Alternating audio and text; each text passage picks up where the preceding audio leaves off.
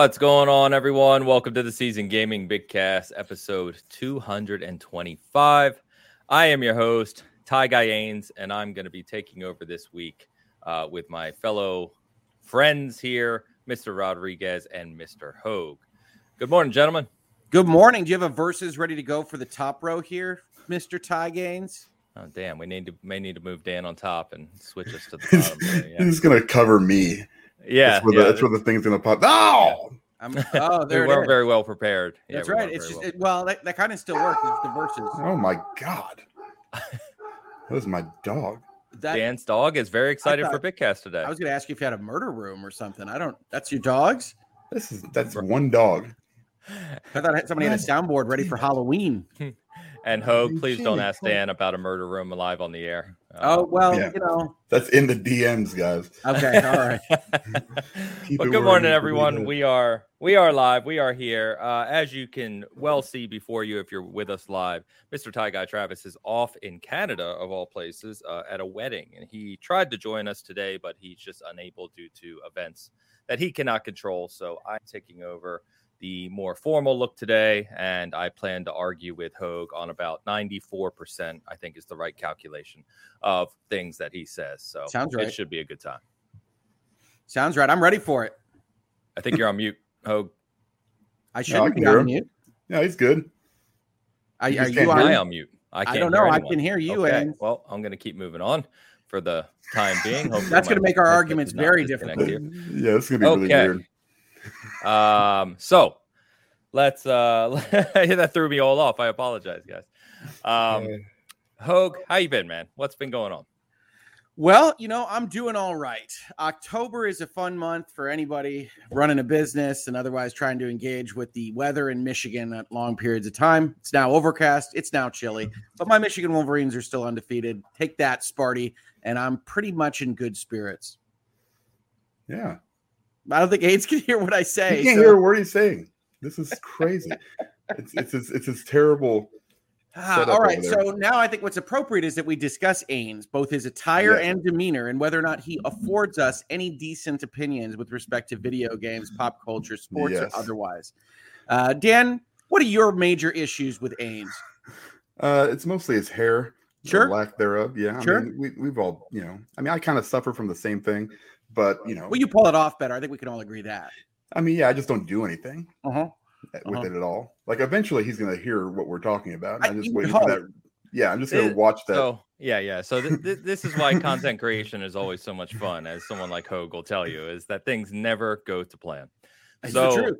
Yeah. So I have a Bluetooth headset, a good headset here that I was using, and it was fine. And then it disconnected and I couldn't hear you. So then I put that down. I went to the wires. As soon as I plugged the wire in, the Bluetooth reconnected to the other headset. Sure, that makes sense. I'm sorting through it here. I've turned Bluetooth off entirely. We're going to go wired because that's reliable. And we're. Can you hear me then? I can hear you guys now. Yes, thank you. Fantastic. We were just, basically talking about how much we loved you, things we liked about you. You know how it is. I'm sure that's exactly what was said. Perfect. So, fortunately, I have a lot of experience of dealing with tech failure. So I have ways that I go into launching things, generally insulting the person whose tech has failed. So that's the way to go. That's fair. Yeah, this is why I have the backup headset right here ready to go. So Travis is not here. He did write us a spiel in very Travis-y way that I'm going to read to you to let you know why he is not here. So please enjoy this. It fits him entirely. So he says, Bitcast viewers, I apologize for my absence. As the sole reason you all watch every week, I always try my best to attend, even under the most dire of circumstances. Unfortunately, this week I find myself in the unenviable position of being at a wedding in Canada, but will be returning to the glorious United States as soon as technology and engineering allow. This past week, I reviewed Ghostbusters, played some Sparks of Hope, Call of Duty, and more. I'm putting the finishing touches on my review of Sonic Frontiers, which I'll be able to discuss next week. Cool. I didn't know you were reviewing that. Ains, stop talking about Halo. Never. Dan, play some good games, you filthy casual. Unlikely to happen. Hogue, keep being the sole right-wing extremist member of Antifa. Eternally yours, Jester Travis Northam. Fair. I mean, I find nothing wrong with any of that. That's, the Travis flavor in the morning. Yeah, Travis. All right. I hope everyone in chat is doing well this morning. Sorry for the hiccups and the slow start here. But today we actually have quite a lot of games to talk about. It's that time of the year, tons of game releases. And we're actually, I think, playing kind of a good mix of things between the four of us or three of us today. But we're going to be talking about a lot of that, including, of course, Modern Warfare 2. I want to talk about a little game called Signalis that I posted about on Twitter earlier this week. Game called Entropy Center, which is coming out next week. We got Bayonetta 3 release, Ghostbusters Spirits Unleashed. There's a lot of games to talk about. We're also going to touch on our favorite Halloween games or favorite horror games. Dan probably be a little quiet for that one, but we'll talk about it anyway. And we have a couple pieces of news on other major games as well. So why don't we go ahead, guys? I'm going to hit this super chat really quick, this generous super chat we got right at the start of the show before we get to the games we're currently playing. So hit it, Dan. Rob Frawley, second, the $20 super chat. Thank you very much. Regarding last show, we've gone through that already.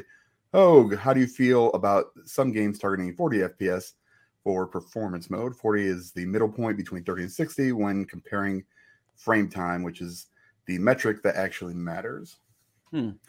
So I'm always in favor of anybody shooting for anything higher than what they otherwise could hit, as long as it's consistent. Consistency generally seems to be the most important thing, and that's even between the 30 and the 60 in that debate. I will say, as I understand it, 40 plays better on that frame timing concept if you've got a TV that can support 120 frames per second. And so we're way beyond my technical capacities here. But that's my understanding of the situation, and my TVs don't do that. Now, I will say, if you've got even a slight variation between 40, 50, somewhere in between 30 and 60, and you're unlocked, the variable refresh rates can help. I like all of those things, but anything that adds a level of smoothness to 30, I'm going to be in favor of. So generally speaking, if 40 works, and I presume 120 frames per second TVs are going to become kind of more of the norm, then I think that's only going to help going through the generations. But for me right now, I think I'm mostly stuck at either unlocked with a variable refresh or 30 frames per second, if that's what are the options that they give me. I didn't notice anything, for instance, on my non-120 megahertz TV for Ratchet & Clank, I think has a 40 frames per second support. And I didn't see any difference for what I experience. So I think it's great. More options for more people. Right now, my TVs don't have that magic power. Yeah, I think someone can correct me if I'm wrong, but I think they did a post update after launch for Horizon Forbidden West for the same as well. I believe anyway. And I know they're doing it for God of War, which we touched on last week for Ragnarok. I will say, and I think I said it last week, but I will say that playing Plague Tale in that setting, as I think Lucius and a few others in the chat said, like, the 40 FPS when you're playing it with variable refresh rate and you have that TV and hardware capable of that, it does feel closer to 60 than 30, which sounds weird numbers wise, like math. You look at the numbers, that doesn't seem right, but it does feel a lot smoother than you would expect a normal 30 FPS game to be. So I'm going to actually try Ragnarok in that mode because it's native 4K and then the 40. But I play games in performance mode because I want the 60 or higher if possible. I can't think of a game when I haven't done that. Out of the two options for the last 2 years, I don't know that I picked 30 on any of them. I think I picked 30 on Cyberpunk when it first released on console because their 60 was a mess. Like, if it's just not locking in at all, that's worse. Swimmy is bad. But as a choice, I don't think I've picked 30 on anything. That's one of the reasons I react as strongly as I do, which is like, I don't care about your lens flares. I don't care about your ray traced windows. If give me the 60 and I will have a happier, better performance. So don't take that away. Or else I'm going to comment on it. I'm actually really curious to see they're adding 120 FPS mode on Ragnarok. So I'm going to be doing some comparisons around how does that look compared to like the 4K 40 and the up-resed 4K 60. So at least that's all we want, I think, on the console side, right? Is give us options. Like, that's all I want. Yeah, I said that when I was complaining about it. It's like, look, I get it. Screenshots. You guys want to play with the hottest tech. That's one of the reasons you're in the business. I get it. You go make your 30 frames per second version, but also just make sure, just like you were making a PC game, that I can roll it back to a 60 frames per second version. Yep. That's it. Agreed. Thank you, Rob. Appreciate the super chat, man. Thank you as always. All right. So guys, the big monster game of the year, whether, as we've joked before, whether you like it or not. It's just that's what it is Modern Warfare 2. Oh, I thought this was gonna be an Elden Ring segment for a second here. I didn't know well, why we were going back to that. I'm happy to. Would you like me to? We can bring that up in Halloween because I think it's got a Halloween vibe. But Modern Warfare 2 is here. It is the early numbers on it are already absurd. If you didn't see, for example, that on the first day it broke all prior records of concurrent players on Steam for prior Call of Duties. In fact, it nearly doubled Modern Warfare 2019. It had nearly 300,000 concurrent on day one, and that number has only continued to go up. So the sales are going to be, I'm telling you right now, they're going to be astronomical. And then Warzone hits in a couple weeks, which I'm actually reviewing, and we'll be talking more about that in the future. That's a second version of Warzone. That's like a full refresh. Yeah. Well, okay. The whole Warzone 2, it's like Overwatch 2. It's like, why didn't we just evolve? You know, I don't, the 2's weird, but yeah, essentially the reason they did that is because it's like a reboot, to your point, of Warzone, in that it is, it's a new map, it's kind of new mechanics, and it's going to tie fully in with Modern Warfare 2 in the guns, the unlocks, the menus. It's a full kind of tie together. So you go with the one that's super, super popular. I can't blame you for that, actually. True. That's true. So Modern Warfare 2. Now, I haven't played campaign yet. As you guys know, I was traveling last week, super busy. I got home, work was ridiculous. And so really all I have played is the multiplayer. But as the kind of competitive MP guy, typically talking about it on this panel, I will say that I'm having a good time. To give you some context, I am not the biggest Call of Duty guy, so I buy it every 2 to 3 years. I typically like the Infinity Ward ones better. But I've played obviously thousands of hours of Call of Duty over my lifetime, because I've played them all since the beginning, to a degree, like I said. So it is the things I'm liking about it is, one, it has 120 FPS mode. There you go. So it's very smooth. The gameplay is very smooth and solid. I haven't had anything where I'm complaining about frame rate, or I'm complaining about hitches in the game. Nothing like that. Like, you can get into a game pretty quickly, and it's very fast and intense, just like the beta was. Kill times are very short. You have to be it's very twitchy, right? You have to be very fast on the trigger. But it has a lot of modes. You know, it has something like 9 or 10 6v6 modes. Then it has ground war, it has invasion, has kind of big team modes as well that you can play. Obviously, campaigns tied in there as well. There's just a lot to do, and there's a ton of unlocks. The whole gunsmith system is very deep. So there's a lot of different weaponry and attachments and camos. If you're one of those players that likes to play a multiplayer game and just continually feel like you're progressing towards something, even if it's generally meaningless, you just feel like you're getting unlocks, like that carrot on the stick type thing. Mm-hmm. This is a perfect example of what Call of Duty does well. The other thing I would say about it, if you're going in if you're a hardcore Call of Duty guy, I've seen a lot of the pro players, because some of the pro Halo players play Call of Duty, and I kind of listen to what they say, complain about the maps. Now, the interesting thing here is I think, in the minority, where Call of Duty maps typically annoy me. So if you know anything about Call of Duty map design, it's 3-lane design where you have kind of a square arena, and there's 3 paths through the map, left, right, center, right? And they design little pathways to do that. But the entire design methodology around it is to keep continuous engagement. So you can flip spawns back and forth. People are always running at each other, and they're always engaging, right? It keeps action very fast. The thing I don't like about that is it really limits the way you engage with other players on the map, because you have to go down these 3 lanes always. There's no other option, typically, in a lot of Call of Duty maps. In this game, some of the maps are like that. They're still very traditional 3-lane maps, but there's a little more variety in some of the layouts and engagements. Some of the maps are a little bigger. Some of the maps are a little more open with longer sight lines, and I like that. A lot of Call of Duty players don't, so that's going to be a personal kind of preference thing. But I like it because I think it allows you to really kind of explore the sandbox a little more with snipers or DMRs. Or I say DMR. Halo always comes out. Battle rifles or marksman rifles, rather than just continually running at full speed with an SMG around every corner, which you can still do, of course. It's Call of Duty. So I don't know. I'm enjoying it. There have been a lot of issues. I'm sure people have seen on Twitter. So on the first night, connection wise. So like, for instance, the first night, which they did put a patch in within a day. So credit to Infinity Ward. But when you were partied up with more than 2, so if you had 3 or 4 or anyone else, right, you would constantly get disconnected while trying to join a match. So you would either get dashboarded, and this is on all platforms, by the way, not one specific one. You would get dashboarded or you would get sent back to the lobby and you couldn't connect. So that was very frustrating on Friday night. They fixed that primarily yesterday, but there's still a lot of little issues. Like, for instance, sometimes your loadouts disappear. So you go to customize your gun and your equipment and stuff, and it's just not there. It defaults. You can't customize your operator or your emblem or your calling card or your kind of personal stuff. Like, it doesn't save. I've been the same guy with the same emblem since start. I can't change it. So there's little things like that have been annoyances, which are kind of surprising because Call of Duty is a yearly franchise and they share a lot of the same tech and kind of development. And you would figure that stuff would be smooth, but Activision's had a weird couple years. True.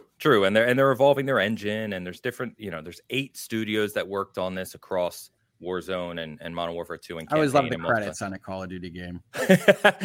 94 minutes long. So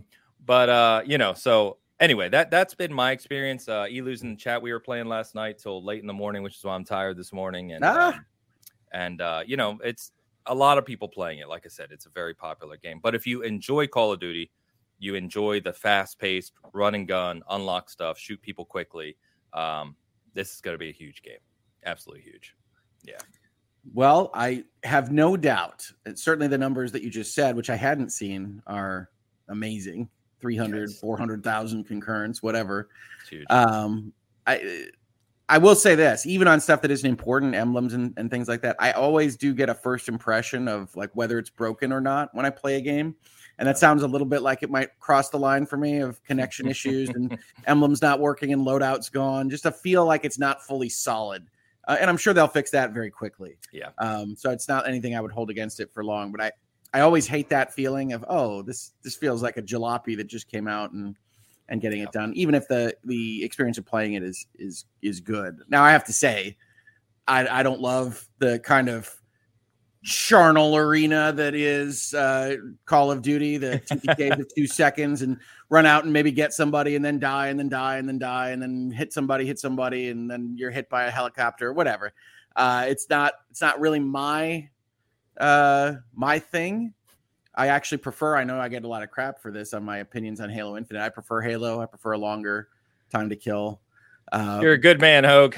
You're a good man.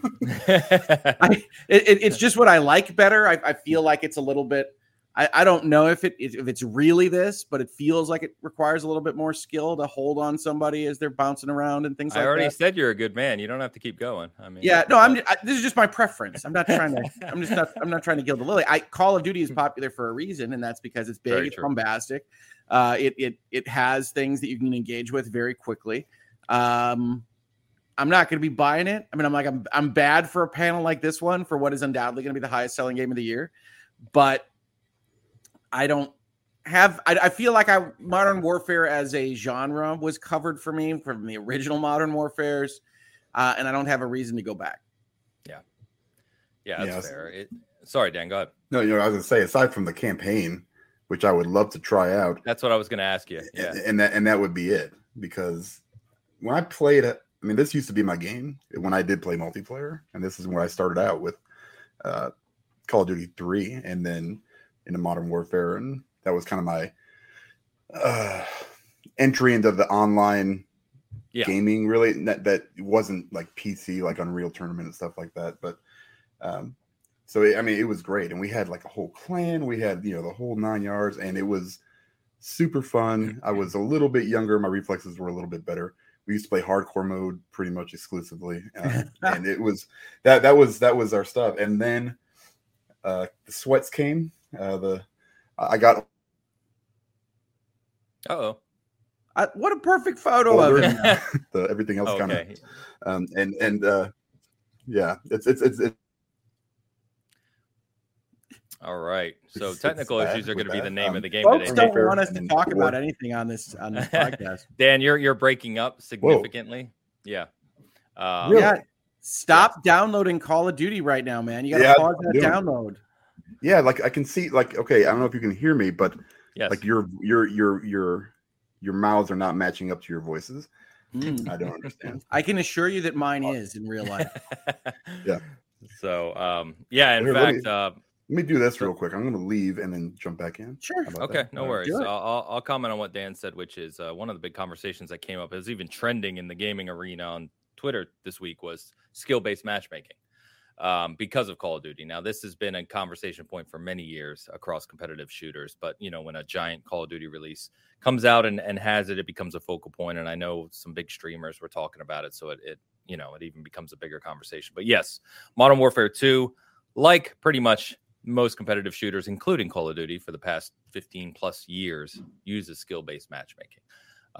So I won't go on a rant about that. I think the people who don't like skill-based matchmaking are odd.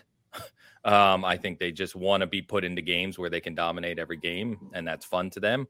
But I mean, generally speaking, it makes sense. Generally speaking, it makes sense to try and pit similarly skilled players against one another. I mean, that's the goal of skill-based matchmaking. So to Dan's point, it is competitive. It is competitive at your level pretty typically. I also want to comment that there are some things missing that you would not expect from a Call of Duty launch, going back to what you said, Hogue, about kind of rushing out the door. And one of the things I really find interesting about releases like Call of Duty, like the Maddens of the world, right? Those games that have to release every year because it's been mandated that that's what they're going to do, is that things get scrapped late because they can't have it completed for launch, right? So for instance, this game, and I see Joshua Ford in the chat talking about it, and Dan mentioned it too, which is Hardcore. So I don't think Hardcore is in the game right now that I've seen anyway. If it is, you can tell me I didn't realize that. Hardcore is not in the game. There is no combat record. There's no stats. You can't see you can't see anything of what you've done in the game. There's no profile, nothing about what you've played. Did they kick you off to a website? Are they doing like a website thing? They don't have stats at all. No, none. You can use I believe, and anyone feel free, like I said in the chat or listening to this, to comment and let me know if I'm wrong. But I was looking this up yesterday because Halo faced the same issue. I'm not picking on Call of Duty here. Now Halo has everything on Halo Waypoint. That's all been updated and stuff. But there are groups out there that connect their own APIs to some of these games and provide stats. So for instance, if you go to like Tracker GG, which is an app you can download, you can track your stats across a whole bunch of different competitive games, including Halo, Call of Duty, etc. But with strictly speaking, within the game, there's nothing. There's no combat record. You can't find any of it. That's remarkable, honestly. Yeah. There is no, there's little things like I've got a few friends who play Call of Duty religiously every year. This is their game. And I was playing with them yesterday and they're like, you can't even tune your reticles right now. For instance, you used to be able to pick your reticle shape and, and color and all. You can't do like none in of the that's options, in the game. Yeah. Okay. Yeah, none of that's in there. So they got the pizza out of the oven, but it's got no toppings. You got a pizza. You're ready to go. But yeah. I don't want to like overly emphasize like all of that stuff necessarily, because if the game works, the game works. But that's the kind of stuff that would definitely start to bug me, especially the stats. Like I'm not great at these games. They are the definitive reason why Twitch is called Twitch, Call of Duty, and I'm not good at them. But I like to see how I did the last 10 matches. I like to see if I could make those numbers move around and get better and practice. I like to see heat maps. That would bug me. I mean, I wasn't buying it anyway, so you didn't lose a sale or anything. Gaming Forte, good to see you in the chat, man. He said it's coming with Season 1 in November, so it looks like they got this out. I think Season 1, they're starting in coordination with Warzone, like I said, so November 16th. So maybe when the Battle Pass goes live and Warzone goes live, maybe they're adding some of this other stuff. I don't know, but it's pretty preseason. Yeah, it's kind of pretty basic right now in terms of those features that you would expect. And It's funny because I was talking to I know Tyler Owens, who is a developer at Respawn, who I've talked to. He's also worked on Halo. He's pretty big on Twitter and the community in terms of multiplayer and talking about these things. But he was talking about, because some of us were saying how, we used to be able to get kind of every stat you could ever think of for the old Halos, Call of Duties, etc., especially online. And they would have heat maps of every map, right? And if you were kind of a detail nerd, which I am, you could dive into it. And a lot of that is sadly not there nowadays. And he basically was kind of pointing out, I don't want to put words in his mouth, but to the effect of like players generally don't understand how much more complex developing a cross-play shooter is today than it was even 5-10 years ago. Which is fine. And we've talked about that at length, right? Like, I don't think it's an excuse. I think it's just context to say that like there's so much to do when it comes to like developing a game for 6 platforms that is also cross-play and cross-progression and cross-save, that sadly these studios just haven't caught up with being able to do all of that while still providing all these other kind of niceties. So it's another conversation. With Call of Duty, it's like it's hard to imagine any functional game publisher putting more resources at it. Right. So my concern is like, if that's really true, let's just give them the benefit of the doubt. Yeah. That's scary because how many people work on Call of Duty? Like eight studios. Well, 11. I think it's 11 total. I've always loved the Call of Duty like logos coming up. I've always enjoyed basically every Ubisoft game's logos coming up, which is like Ubisoft and then a selection of 11 cities from around the world that just come up over the course of 3 minutes. I love those. I'm glad that they're collaborating and having this kind of resources put in a game. But if it's still like, well, we couldn't get enough behind it to actually have like a stat screen,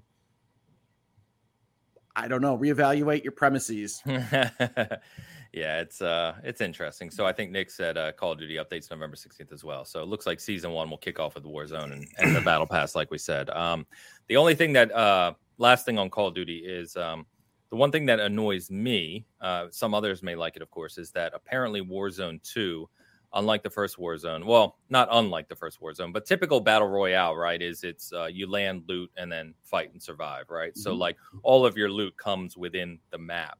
Whereas from what I'm understanding, a lot of the unlocks that you'll have for guns and weaponry and camos and all those other things will have a role in Warzone 2.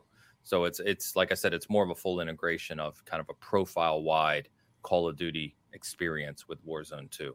I'm interested to see what they do. Yeah. But I'm pumped for it. Warzone 2, honestly, like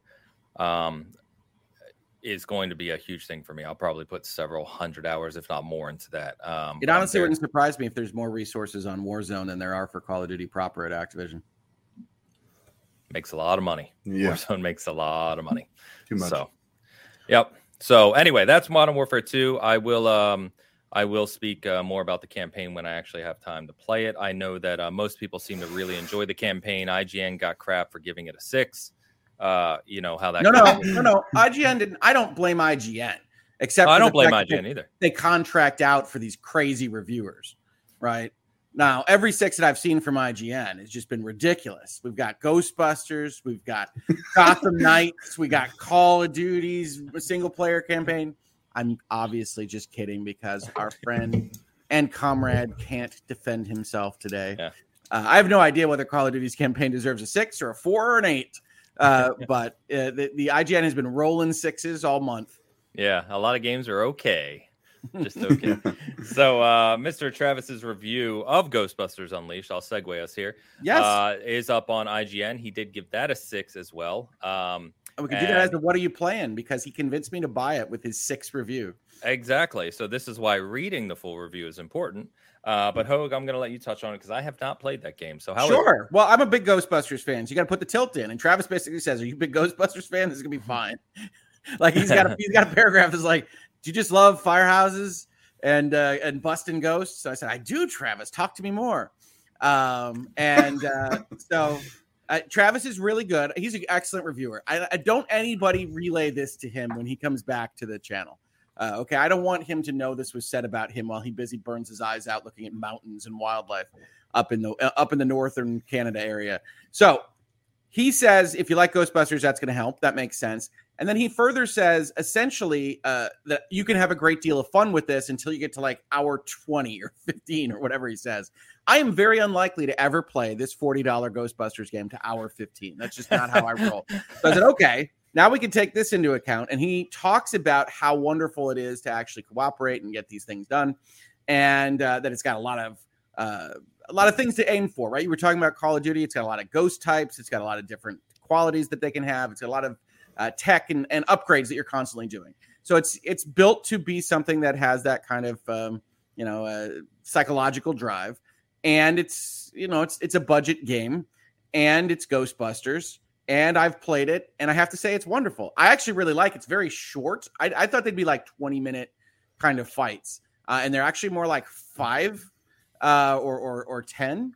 And you can play as the Ghostbusters, and they have the technology you'd expect. You have to use your proton packs, and you have to use your traps and things like that. But you can also play as the ghost. So it's an asymmetric game.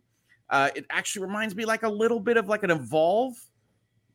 If you remember Evolve, which I absolutely adored for the 5 seconds it was working with the number of people that it had. That's some of my happiest kind of collaborative gaming memories was Evolve.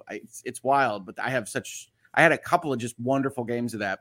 Ghostbusters feels like it could get there. I am terrible as a ghost, which is very amusing to me because Travis goes out of his way in his article to say, well, ghosts are way overpowered. You can't lose as a ghost. I've never won. I almost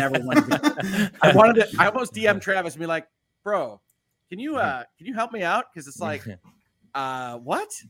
It's like, it's probably been balanced since Travis was playing. I mean, that's always an issue when you're talking about review copies, but I have thoroughly enjoyed it. It is quick. It is snappy. It's perfect for October.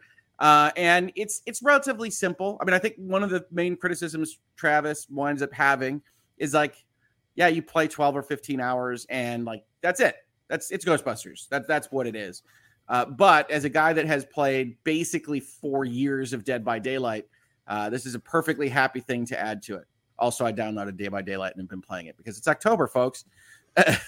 So I really like it. I like it, but I don't know that 6 is wrong. Again, I think just in terms of our disposition, I tend to go a little higher than Travis. Yeah. So maybe a 7 for me. But I think it's basically right, and it's budget, and it feels like Ghostbusters. It's very smooth on the Xbox Series X, cool. And it's thoroughly enjoyable. Very cool. Yeah, I haven't played it. I'm not a big asymmetrical fan of those games. They don't do it for me, but I've heard generally pretty good things about the game, and I've heard exactly what you said. I've heard other people echo, which is it pays good homage to the Ghostbusters IP really as a whole. Fully invested in the IP, which is like one of my favorite things. If you're going to license something, you're paying them a cut of your profits. Use the darn thing. Yeah. And it uses Ghostbusters to great effect. Okay. So it's not an Aliens Colonial Marine situation. It is not. It is not. No, it is a loving homage to Ghostbusters. And also maybe Ghostbusters, the animated series. I mean, like it's got that feel to it as well. The classic one? The real Ghostbusters, I think is what it's called back in the 80s. Oh yeah. So it's got a little bit of that. I think anytime that you're going to make new ghosts, you kind of go into that because that affords you more creativity than just what was appearing in the movies. And you get some of that, but I love that. I love a 4v1 asymmetric game. I love Dead by Daylight. And Ghostbusters is fun, but you do have, but what do you call them, Dan? The sweats. You do have the occasional, like, all 90 level Ghostbusters team and your little ghost, and they're like, what have you been doing, bro? They capture you in 45 seconds. You're just gone. You're like, oh, okay, cool. Yeah. So it is a little tricky to learn, and then it'll only get worse, which will only make the audience worse. And if you're interested in it at all, I recommend getting it now. Fair enough. That's cool. I've heard good things. So that's good. So I want to talk about a little game called Signalis, sure. Which is a game by a small studio. I think it's Rose Studio. I'm going off of memory here. But it's a little indie game. It released this week. It is also released on Game Pass if you want to give it if you're a Game Pass subscriber and want to just give it a shot. It's a pixel game, so it's got kind of that old school, I say like PS1 Dan's look out. To it. Dan's definitely out. Definitely. Because it's convince me. It's a PS1 looking pixel survival horror game in the vein of classic kind of Resident Evil. I was gonna say like Alone in the Dark type thing. Okay. Yeah, but it's top down 2D, so it's like down, like isometric. Okay. So it's very kind of mysterious. I'm not super far. I want to say I maybe have 2.5 hours in it, something like that right now. But you basically land on this kind of center. It looks to be in the future, like you're in space on a planet or an asteroid or somewhere, and things have gone horribly wrong. Imagine Dead Space in 2D pixel. All these labs are always having problems and things go horribly wrong. I want the video game. Hear me, developers. I want the game where everything is fine. You're just researching science, exploring the outer realms of knowledge of humanity, and everything's cool. Yeah. Godspeed to you on that one. But it's interesting. It is very much a kind of you scroll room to room, and there's different rooms. You need different keys to get into different areas that you find. And, combat is very simple so far anyway, where it's kind of point and shoot, finish off the enemies. And then you're just kind of unlocking the mystery as you go. And every once in a while, I would say I've had 2 or 3 of them so far. You go into like a first person section for a second, or not a second, but a few minutes, where you kind of discover something new, and it gives you these weird kind of flashbacks. Think Returnal, where you get those flashbacks of kind of like exposition, and you're like, what is this? What is this tied to? What in the world are you even seeing in Returnal? Yeah, exactly. Yeah, it's like that, but again, pixel PS1 style. So it's just intriguing, right? It's something different. I want to see it. It's kind of latched onto me to say you want to see what this is leading towards. That's good. You get that cool kind of moment of mystery and inciting event is good. What platforms? I think it's on all, but it is on Game Pass. So if you just want to play it without speaking my language, Ains. Yeah, it's on Game Pass. I got a code for it a few days before launch to review, but like I said, this week time-wise has been ridiculous. So I'm still kind of playing through it, and I'll talk more about it next week once I either finish it or have more time in it. But I would just, if you like that type of game and you want something a little mysterious, a little different, a little Halloween-y, check it out. Halloween-y. I like it. I am now intrigued. You've piqued with a Q my interest. Yeah, I'm curious to see where it goes. Yeah. So. I will definitely check that out. Actually, just you describing it kind of going into first person from time to time reminded me of a game. Here you go, chat. Good luck on this one that I really, really loved back on the Dreamcast, I think it was, called Enemy Zero. Does anybody remember Enemy Zero? That sounds vaguely familiar. That's from the old studio that did like the D games. If you remember D? Yeah. Oh, D, I remember. Sure. There you go, Dan. D is for Dan. Yep, that's the only reason I remember it. And Enemy Zero had you on a kind of science fiction setting, identifying, spoilers? It was a Saturn game. Saturn. I wanted to say Saturn, but I wasn't willing to commit to anything being on the Saturn. So I played it on the Saturn, and it is just a wonderful, haunting kind of horror game. And the main trick is that the enemy is invisible, and you can only kind of see it with like an almost Aliens-esque radar thing as you try to avoid it walking through the halls. And it was wonderful, and it had some of like the saddest, like most profoundly existential moments that I can remember back in the day. So go see if you can run that somewhere, folks. Enemy Zero. There you go. Yeah, 1996. It says here really quickly. Topical and timely. The designer Kenji Ino said, "I wanted to ask the question, why do human beings exist? That's why the game evolved into something with an enclosed space and invisible enemies, so that you were forced to think about your own existence." It literally does, by the way. That sounds up its own butt, and it is, right? It is. But way up there. But I will say that it actually does present the question, like a game like Soma, which is easier to access now, about existence and concepts like that in a way that was, at least for young teenage me, very, very interesting. Also terrifying. They're invisible. Yeah, that'd be weird. Anyway, the last thing I want to mention, at least on the list, unless you guys have something else, of course, is good old Bayonetta 3. So, yes. I will just remind me that I do have at least one more on the list. But yeah, let's talk about Bayonetta 3. Okay, well, I don't have much to say other than obviously the whole. Is it Helena Taylor? Helena Taylor. Yeah, the whole debacle this week. So the game is out. It got rave reviews. It's nearly like a 90 Metacritic. So I'm not playing it. It's not my type of game, but I didn't know if you guys were playing it or wanted to talk about it at all. Well, so I've covered it a lot in Virtual Legality. Yeah. And honestly, there was space to do a fourth video. And I was like, no, I'm ending it. It's a trilogy. We're not going to go for fourth. We're not going to Indiana Jones this thing. But it looks good. These kinds of action games always feel to me kind of trapped on the Switch hardware. And I know Nintendo paid for it. I get it, Nintendo.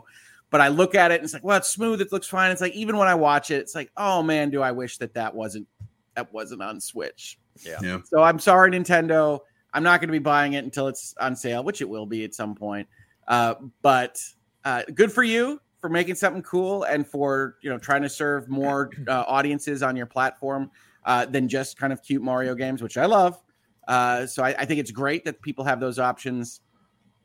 You could see it kind of its resolution dissolving like Xenoblade, even as you watch the clips of it. So it's rough, man. I bought 3 copies and then donated them to her charities.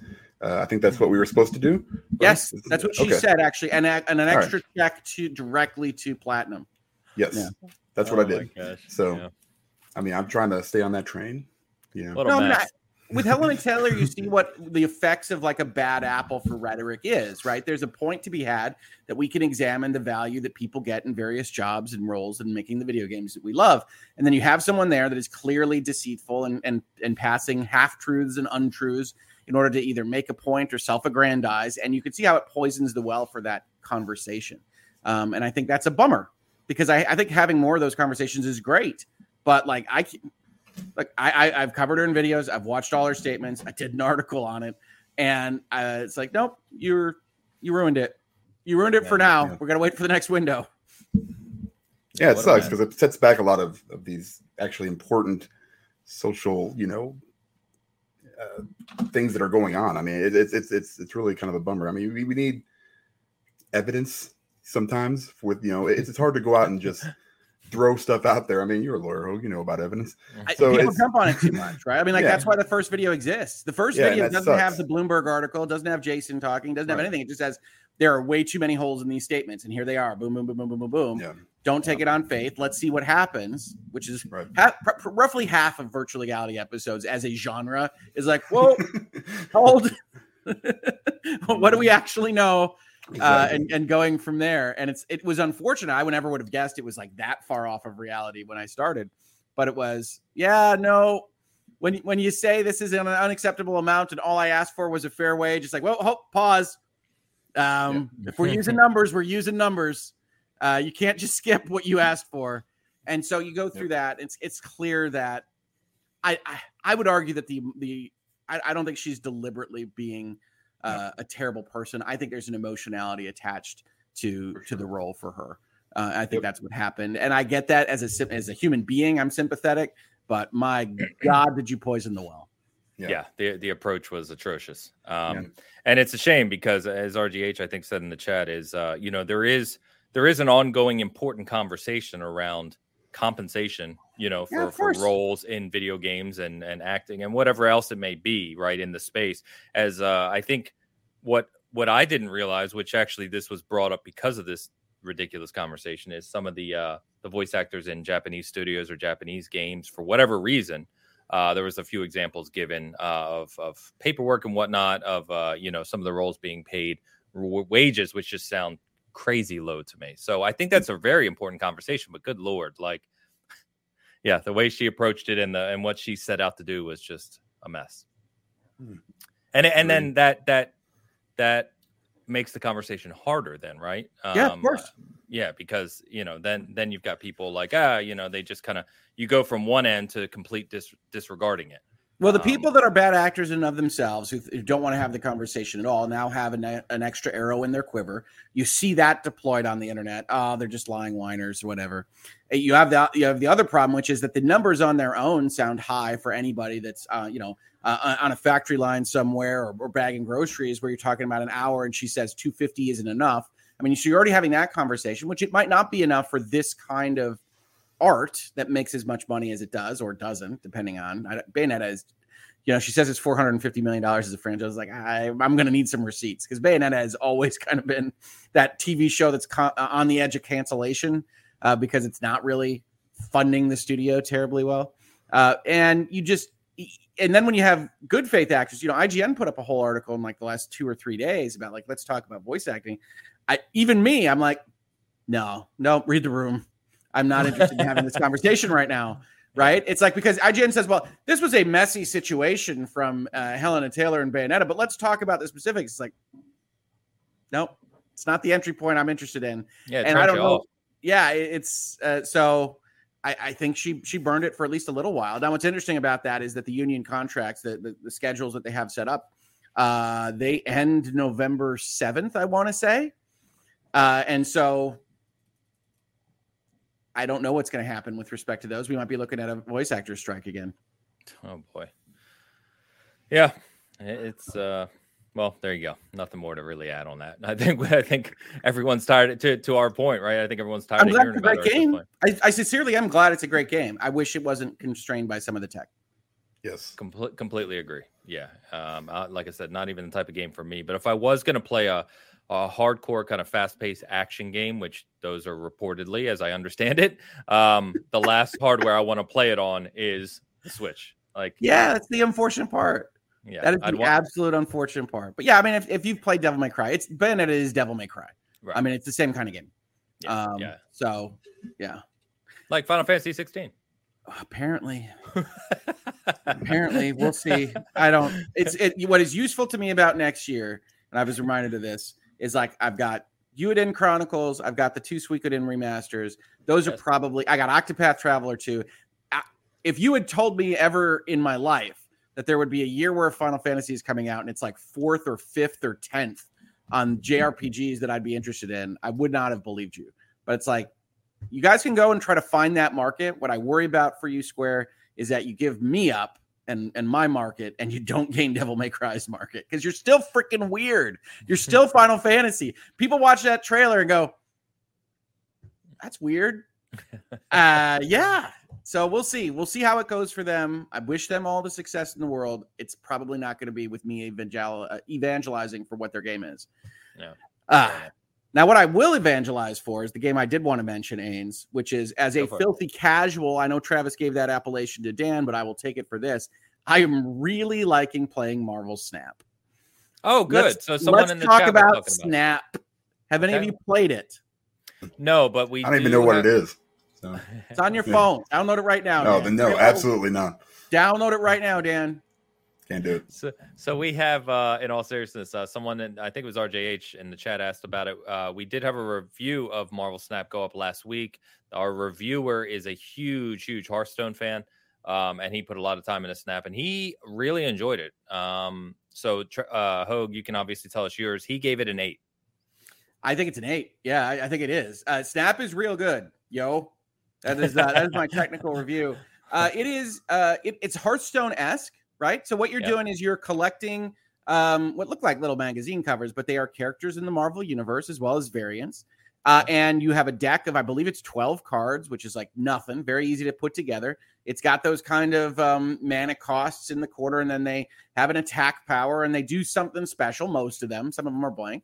And you put that deck together, and then you have what amounts to like 3 or 4 minute matches with another player. You got 3 locations. Player that wins 2 out of the 3 or all 3 wins the match, and you can have up to 4 people at any given spot. And as you go along, you're collecting bonuses to improve the visuals of your character. So they have 2 that I can see right now, which is it's got a standard card, and then it's got a card that frame breaks, so they come out at the edges, which is cool. And then on that 3rd upgrade, you have it turn 3D. And those are both visually cool, and that's also one of the major kind of metrics for how your progress is being evaluated. And that collector's stat, that collector's level, gets you more variants and more cards and more boosters and what have you. And you just play it. It's got dailies and weeklies and all the normal stuff. And it's got it's kind of got a battle pass. See, battle pass is interesting to me, kind of from a philosophical level. I don't consider it a true battle pass if it doesn't at the front end have like an XP bonus, like something that encourages you to buy in at the front. So it instead uses the model where it's like everything is normal. It's not holding back missions. You can do everything to gain that experience for that season pass. And then you can evaluate it at the end, whether you earned enough for the $10, right? So there's no reason to actually buy into it early. You can just evaluate the thing. And so I suspect it's going to make a lot of money. And I suspect it is going to be something that I can play for free, give or take. And it's great for what I like mobile to be, Dan, which is, that coach took a ridiculous timeout. What can I squeeze in this commercial break where they try to sell me car insurance? And I can play a game of Marvel Snap. I played like 10 during the Michigan game last night. And that is exactly what I'm looking for a mobile game to do. And so, I probably will spend some money on it for something that makes sense in the future. Nothing right now, because I like it. It's flashy. So all of the cards that you use, it's just a card game, right? You're just putting cards in locations, but like the Ant-Man card shrinks as you touch it. The Cyclops card, as you hold it, fires off a red beam. All these various cards have these kinds of effects. And clearly a lot of money was spent on making it flashy. And that works, I think, for people. And I highly recommend it. 8 plus, depending on where they go with kind of supporting it and exactly how greedy they get with trying to monetize it. But right now you can play as much as you want, and it's really not anything you need to spend money on. Very cool. Yeah, I did not realize this, and I've said this before, and it's a gap for me is my knowledge of mobile games because I just don't play them. Sure. But Eric, who reviewed this for us, Game Positive, many of you know, he said Second Dinner, which is the development company who made this, it was founded by former Hearthstone game director Ben Brody, along with former Hearthstone executive producer Hamilton Chu. So the guys who formed the studio literally came from Blizzard and Hearthstone. Yeah. Yeah, it's a variant of a Hearthstone kind of approach. It's not that attack. It's location based. It's shorter, which is what really works. It's just like Snap is great. And then I forgot to tell you the Snap mechanic, which I absolutely love. So you're going up. So the collector's progress is great, but you've also got kind of seasonal progress too, which is ostensibly like your competitive rank. And so each of those is separated by what I think it's 10 points. And every game that you play of Marvel Snap is worth 1 point to start out with. It's worth 2 if you go all the way through all the rounds.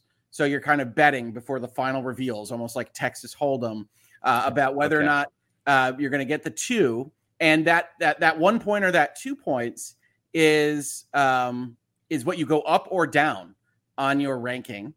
So it really is a bet, and you can retreat at any time before that. You can opt out of the game for the lower number. And then at any time during the game, somebody can snap and effectively double that bet. So if you think in round 4 that things are going well, you can take the 1 point game to a 2 point game and now cost the other person 2 points to retreat if they don't retreat at that point in time when you snap. Or if you go through the whole game and you're at final reveals, you're like, let's show them, flip. Then it's for 4 points up or 4 points down.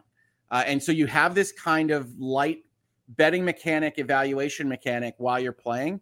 And that's enough. With the cards and the deck building and the snapping, like that's enough wheels of interest intellectually for me to play the game. You add on the flashiness, and it's just fantastic.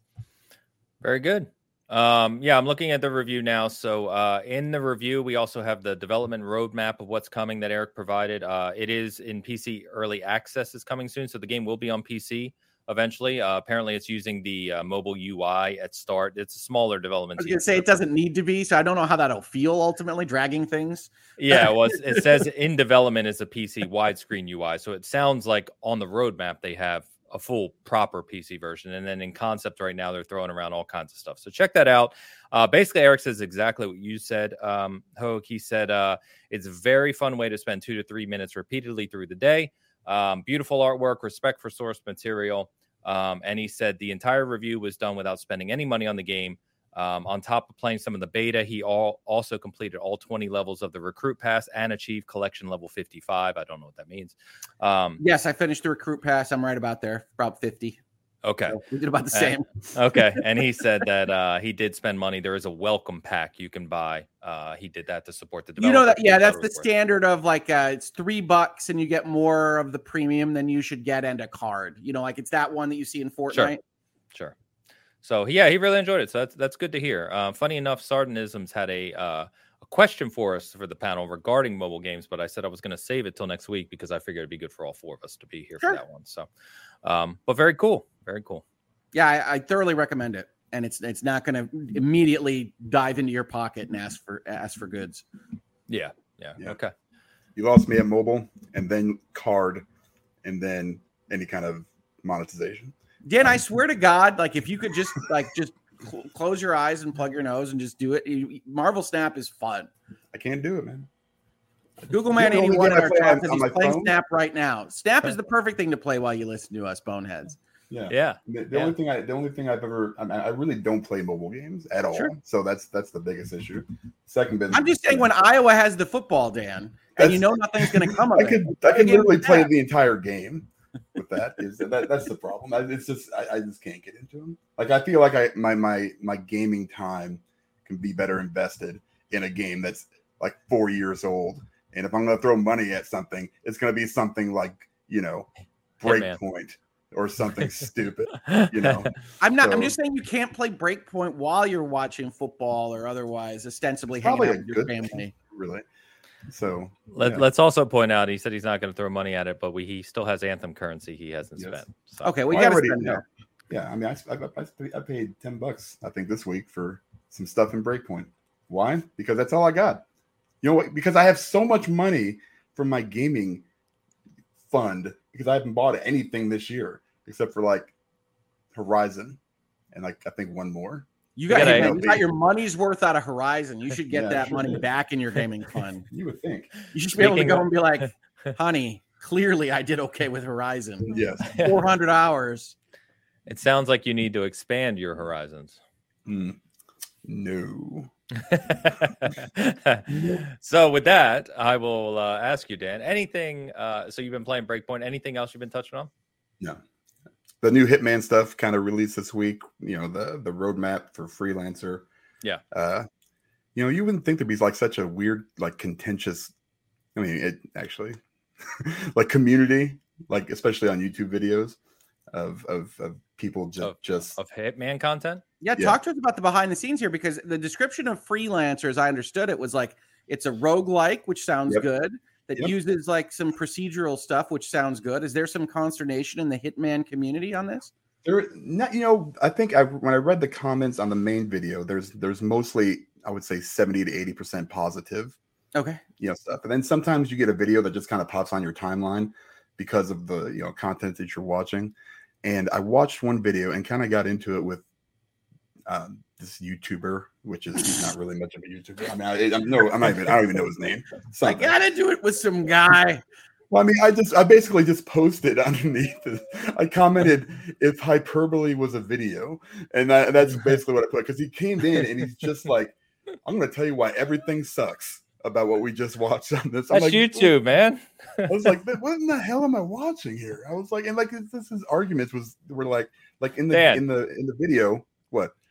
You watched this video and commented on it. You did exactly what he wanted you to do. It's exactly. Yeah. Listen, he's got like 200 subscribers. I wasn't really super worried about like any kind of interactions. So I mean, a sad I don't know why it popped up on there. But he came on and he's like, hey, it says you have the safe house, right? Like the whole thing is, so you can come back and take a breather. And then he proceeds to say, here's what a breather looks like in Hitman. And he just kind of walks and stops, in the middle of a map somewhere. And then he's like, yeah, so we don't need to take a breather. I said, and I replied back, I was like, listen, that breather is for you to go out inside and touch grass, or get a snack or get some water. Stay hydrated. The breather this guy isn't for your. Yeah, that's what I said to the guy. But I mean, it's one of those things where you're just like, what is happening? Anyway, it looks amazing. It looks really, really good. We haven't got a ton of content, for the game. A lot of it's been kind of rehashed stuff. A lot of the suits are kind of just reskinned stuff. A lot of the weapons are reskinned weapons. So this is a whole new way to go. It's a whole new. I'm not generally a big fan of roguelike, but I like what it looks like anyway. For now, I don't really care so much again about the safe house part of it. I mean, it looks kind of nice, just kind of a nice thing to have. They're monetizing some stuff, not where you have to go buy actual money, but they, it just looks really good. It's got some potential, and it's got potential to possibly extend the life of the game a little bit longer, which is what you really want to do. We may not get like tons of maps. We may not get a ton of, new areas to explore, but that's really, you can do a lot more with this game than I think that guy really kind of gave it credit for it. So I'm excited for it. It looks pretty cool. I'm trying to get into the technical test, even though I don't, own it on the PC and I'd have to play it on PC. So we'll see what happens there. It's a separate download from Hitman 3, so you don't have to actually own the game to get the it's a separate app. Test. Yeah, completely separate. Right. It is going to be free for everybody that owns Hitman 3 on all the consoles and PC stores that you decide to buy on. So I'm pretty pumped for that. But yeah, this week has been basically playing Breakpoint, which I'm going to just shout out one more time because they added so much stuff. Like I thought I said that last week. I didn't realize the amount of stuff that is in that game. There's you can change the entire map 3 different ways. And it's kind of hard to explain, but they have different operations. So you can have one operation, which is like Rainbow Six operators come in to the island with you, and the whole map goes over to that. There's another one that's like faction based, changes the whole map. You can't access any of the main missions. It becomes like a completely separate game. I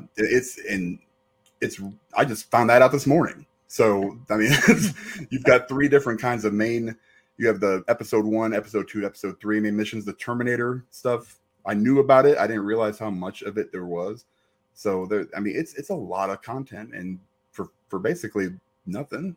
So did they? I meant to ask you. If you enjoy Breakpoint shoutouts, you're not going to find them anywhere else on the internet. And subscribe to Dan specifically.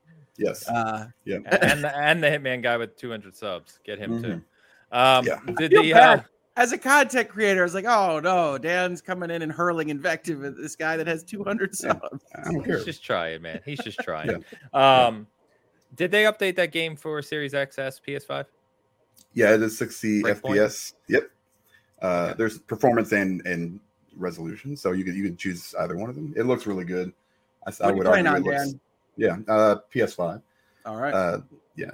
It's again just because I don't have my Series X, but I had to buy it again. But I got it on sale for like $15, so it really wasn't that big of a deal. Oh, I think Breakpoint's been on some sales, folks. Exciting to you. I sale like a week after release. Yeah, I literally put it $8.99 or something. I bought the base game, and then I was like, I'll just highlight the season 1 pass, and if it comes out for sale at some point, like the next week, like this week earlier, it was like on sale for like $10 or something. It's like, oh, that's perfect. Pretty much got everything I need. But they. Actually, I think, Dan, you're right. I think while I was going through the new November sale, which is a big one for PlayStation, if you guys are interested, I think Breakpoint's on there. Yep. Okay.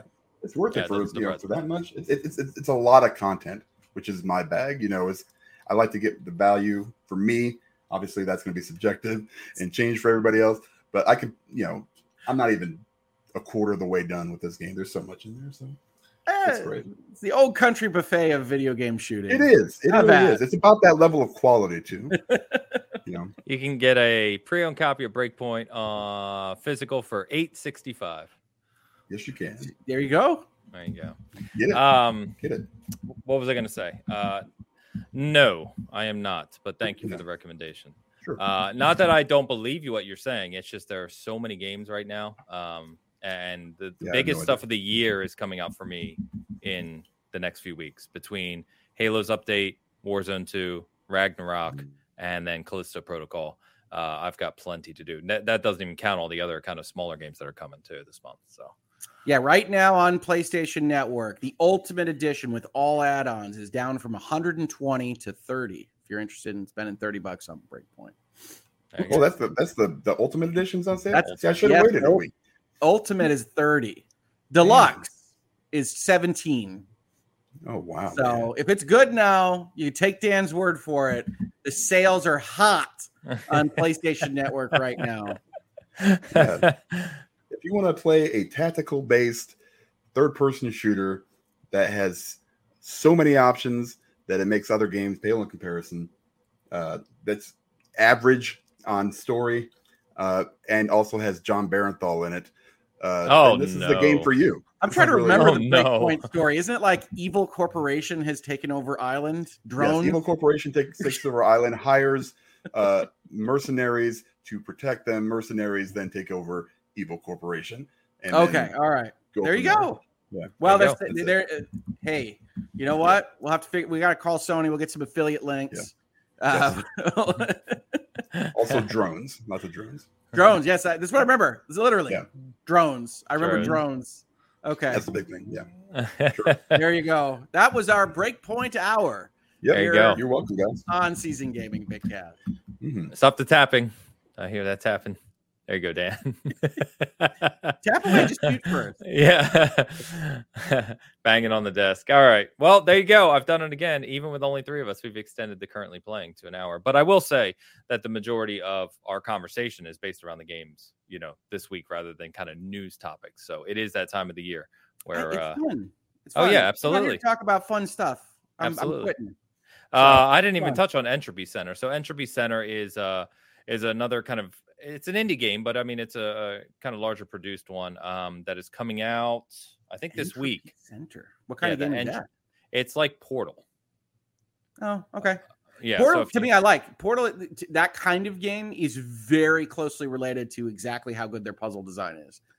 Yes, and I'm super early in it, but we do have someone else reviewing it for the site, so that review will be up this week. He basically said it's Portal, so we'll see how his review turns out. But yeah, that's coming out this week as well. It was one of those games that was shown at either Summer Game Fest or Xbox's showcase, one of the two. Okay. So that's coming out this week too. So why don't we touch on? I want to touch on kind of favorite Halloween games, seeing as though it's October 30th, day before Halloween. I love this topic. So I was kind of thinking about my favorite kind of horror. Oh, I'm sorry. Before we do that, we did get a super chat. So let me get that real quick. Let's see if Dan remembers to unmute himself. He did. I did. Yeah, running with scissors is not recommended. GoogleMan81, thank you for the €5. I'm not sure what that's in reference to, but yeah, Google Man. I saw generally good life advice. Yeah, it is. It's generally good advice. Isn't that a developer name? I think there's a developer named Running with Scissors. Yeah. Sure. There's a lot of funny named developers, so I would bet that's out there. Google Man, thank you as always, Ben. Yeah, I don't know exactly what you're referencing. I saw when the super chat came in. If you don't feel like you have to super chat again, but you can type in the comments what you're referring to, because honestly, I don't know. But thank you, of course, for the super chat. Oh, Google Man said it's a game studio. Yes, there you go. Perfect. So, all right. Oh, it's the Postal Dev. Travis isn't here for that. We'll get him next week with that one. Thank you very much. I appreciate you. And anyway, back to Halloween games. So one of my favorites, which I still talk about, it is playable. I know on Series XS, which is kind of the backwards compatibility thing. Obviously PC. I don't know about PS5, but is Condemned. So Condemned is one of my favorite horror games of all time. I have it right here behind me, my original 360 copy. Which Condemned, look at that. I'm not sure the last time I picked that up. But 2005 launch game published. It's a launch game, right? It was. I want to say I bought 6 or 8 games at launch with my 360. And I did a midnight launch, and I at the time had a home theater with a projector and a 100-inch screen, which was cool. And my good buddy Jesse was with me, and we played from when we got home from the midnight launch all the way till about 1 p.m. the next afternoon. We just played a bunch of games, including this. But it was developed by Monolith, great studio, published by Sega. And I don't know how it holds up. I have not played Condemned in several years, so I don't know if it still holds up well, but highly recommend. If you've never played it, play Condemned. It's awesome. It is spooky. It's more supernatural than you think. It is, yeah, and part 2, there is a part 2. It kind of goes a little further down that route. I did not enjoy part 2 as much as 1, but there you go. So that's a good choice, Ains. I like that. Yeah.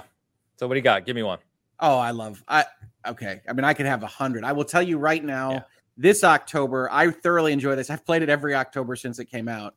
Luigi's Mansion 3. Great game. It's an awesome Halloween game. It has exactly the right vibe. It has exactly that right music. It's Haunted Mansion from Disney, and it's wonderful. So I highly recommend Luigi's Mansion 3 for that. If you're looking for something a little bit scarier, you want to get into that kind of scares. My favorite recent last 10 years horror game for that is Soma. You heard me reference it before. I think Soma is better than all 3 Amnesias. And I could not recommend it. It's that kind of game. That's why I referenced that. It's from the developers of the original Amnesia. And if you're at all interested in, thinking about human existence, like Enemy Zero on the Sega Saturn. Soma's really, really good for that. Also with jump scares and hiding from unbeatable enemies and things like that. Soma and the Amnesias launched on Game Pass this week. Yes, that's true. Soma is on Game Pass. Highly recommended. And of course, also added to Game Pass in the Game Pass advertising hour, we should get affiliate links from Xbox as well, just while we're making a list, is Costume Quest, which is obviously a Halloween game. You get into the costumes and you go around and trick or treat. It's a fun game. Those are fun games. Soma is one I began on the PlayStation when it came out for console. I bought it, played it for a few hours, and left it for whatever reason. I re-downloaded it because of Game Pass. I need to get back to it. I've heard amazing things about it. You can knock it out in a sitting, give or take, if you try. It's longer than that, but if you get into it, it is thorough in its examination of the questions it posits. 6 to 8 hours, something like that. Something like that. Okay. Something like I lean on the higher end, but I'm a looker, right? So I like Me too. I'm looking around the scenes and seeing if I can read the computer screens and Me whatnot. too. Okay. Yeah. So 12 hours. All right. Cool. Yeah. I didn't have that on here, but that is definitely one that I want to get back to. The other one I know I've talked about more recently is a newer release. I think it came out last year. It is one of the scary. I didn't finish it yet. It's one of the scariest games I've ever played, and I've played a lot of horror games. Is Visage. So it is. It's up there. It kind of definitely takes inspirations from PT. I was gonna say it's the PT game, right? That's what I have it as in my head. Yeah. So if you can play PT, I still have it on my PS4 over there. PT is a great one as well, even though it's short. But Visage is more of a fully realized game. It's creepy as hell. But if you like horror games, check that one out for sure. It's a good one. I like that. It's a good choice. And I think Gecko Gamer in the chat has a wonderful comment on Soma. The developers of Soma added this after the fact when they were analyzing, as I understand it, like the stats for how many people were getting to the end, and they had made the game like a little bit trickier or more difficult than they thought, and people were reacting to the jump scares and whatnot. You can actually basically change the monsters into set dressing. And go and experience the story of Soma. I will say that because Soma's horror, for the most part, lives in its plot and not in its creepy static monsters, that's an acceptable alternative, I think, for that kind of game. It'll be a little bit more like a really scary short story. But if that's what you need to get to the end, if you get to a place where it's like, this is just a too tough hallway, I hit the button because you won't regret it. Fair enough. That's pretty cool. I like that. I often wonder, this is a little side note, but I often wonder, like, if you're a developer and you put all your passion and time into a game for years, right? Especially if you're smaller dev, right? And you have more control over the final product, if you will, your vision. And a game like Soma, you release it, and then you see the stats and you see, like, let's say 10% of people that played it finished it, right? It's got to be kind of discouraging, right? It's like, oh man, you're not experiencing, what I had for the vision for this game. So I always feel bad for game developers in that, especially with like trophy stats. We've got the trophy for Saw credits, right? And it's at 22%, maybe. That's pretty good. It's pretty good for what we can see. But it's like, especially for games that backload stuff, I think of like Horizon Zero Dawn, which to me is like boring for 80% of its runtime. And then it hits you with every bit of plot that they thought about. It does. At the end of that game. And it's like, you go and you look at that trophy and you're the developers is like, I mean, nobody even has any idea what happened to this planet, right? Like it's, you just didn't get there. And I agree with you entirely, Ains, that's got to be annoying. Yeah. You almost wish you just don't put a credits trophy. I don't want to know. Yeah. And I'm sure there's a larger conversation there that ties to game design and how you engage players, right? And build, a movie. Movies have obviously a very kind of standardized way in which they approach the kind of up and down through the movie, right? You have to imagine game design is a lot more tricky because of length and time and what the player can choose to do. They have, their ability to go and do other things you don't expect them to do. But I have to imagine that's a big conversation among devs is how do we keep players engaged and, I think it drives them too much, honestly. I mean, I think you see changes in development for that. And to me, it's like, I can't communicate this enough. And I do this with Travis, right? I can't review games for IGN or whatever because I don't always get to the end because my value proposition is, did you deliver 12 or more hours for my 60 or 70 bucks of time that I really enjoyed myself? And if that's the case, yeah, if your kind of drive to get to the end falls off because of what you've done in the middle of the game, that doesn't necessarily ruin the game for me. And it also doesn't necessarily make it so that I don't like what you did. I will never ever see the end of basically any modern Assassin's Creed. Okay, I never will. It's still one of my favorite series. Like I enjoy it moment to moment. Soma is one that I could really get behind the developers getting upset about because it's a puzzle lock of a concept, right? And like you're as you're getting on, you understand more and more and more of what they're even trying to say to you. And so if you don't get past certain points in Soma, it is like, did they even play the game? So I get that, but like for something like Assassin's Creed, some of the bigger games, I played you. I enjoyed you. I don't need to see me ultimately putting a sword through some king. I don't know. However it ends. But yeah, I think Soma, those narrative games, there's so much good stuff. If you just want to be kind of macabre, Edith Finch kind of has this death pall over it in its entirety. I will tell you, the games I downloaded at the top of October are like Medieval for the PlayStation, which has that haunted vibe. Luigi's Mansion 3, Alien Isolation, Death Stranding, which also has kind of a somber look, even though it doesn't end in a Halloween fashion. What else? What else is sitting at me, staring at me for things that I was playing for Halloween?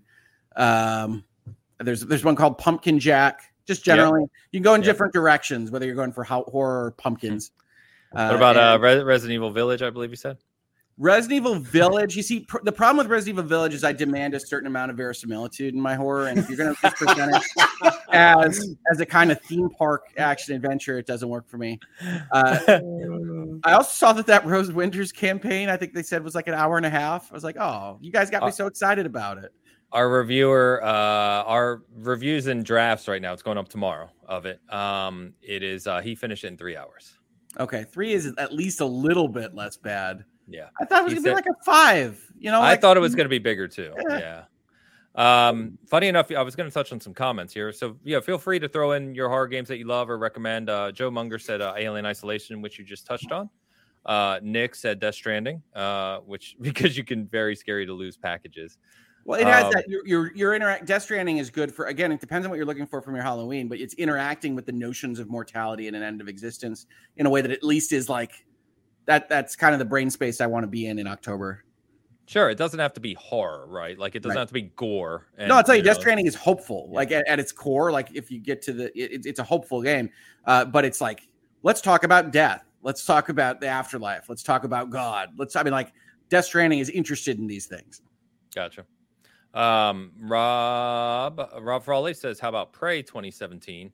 Not horror, but I think it works. Yeah, I mean, I'm going to preach about Prey anytime I can. That's as close as you're going to get me to any of this crap. All right, but you want to talk Halloween? About Halloween is the worst holiday. I'm just going to come on the record and say that we have out here, and I'm including the 4th of July, which I also can't stand. So if it's not Thanksgiving where there's food and Christmas where there's presents, I really don't care about holidays. But Halloween, it's just I don't understand it. I'm fine with people having their, we got to set up our decorations. It's fun to have ghouls and ghosties. It's an enjoyable I dressed up as a piece of peanut butter toast yesterday, and my wife had jelly. That was our costume. All right, that's as much. That's the effort I'm going to go. All right, for this thing, and I only do it for her because I really can't stand it. Aside from Dan, you just wear a t-shirt and no pants, and you call yourself a streamer. You're done. It's the worst. Dan, I love your bad takes. But this is one step too far, my friend. We can't install Halloween around here. Where's the gravy? Where's the stuffing? That's all I'm saying. Halloween lacks all these things. It's coming. Can't you at least enjoy Halloween? At least it's marker of time that Thanksgiving is next. You should just have 2 Thanksgivings. And what? No, because what Halloween represents, right? Like, think about what Thanksgiving represents and what actually happened. Why we have Thanksgiving. Listen, don't care about that. That's bad history. Like Halloween's at least fun. Is it though? I mean, I don't even know what it is. So actually, I do, but I don't want to get into it. I like the turkey part. Okay, that's what I focus. We're gonna make a turkey for Halloween. We're gonna get. That's to the what turkey I'm thinking of doing next year. It's the best way to do it. Except then everybody will come and eat my turkey, and then that's the problem. I provide too many turkeys.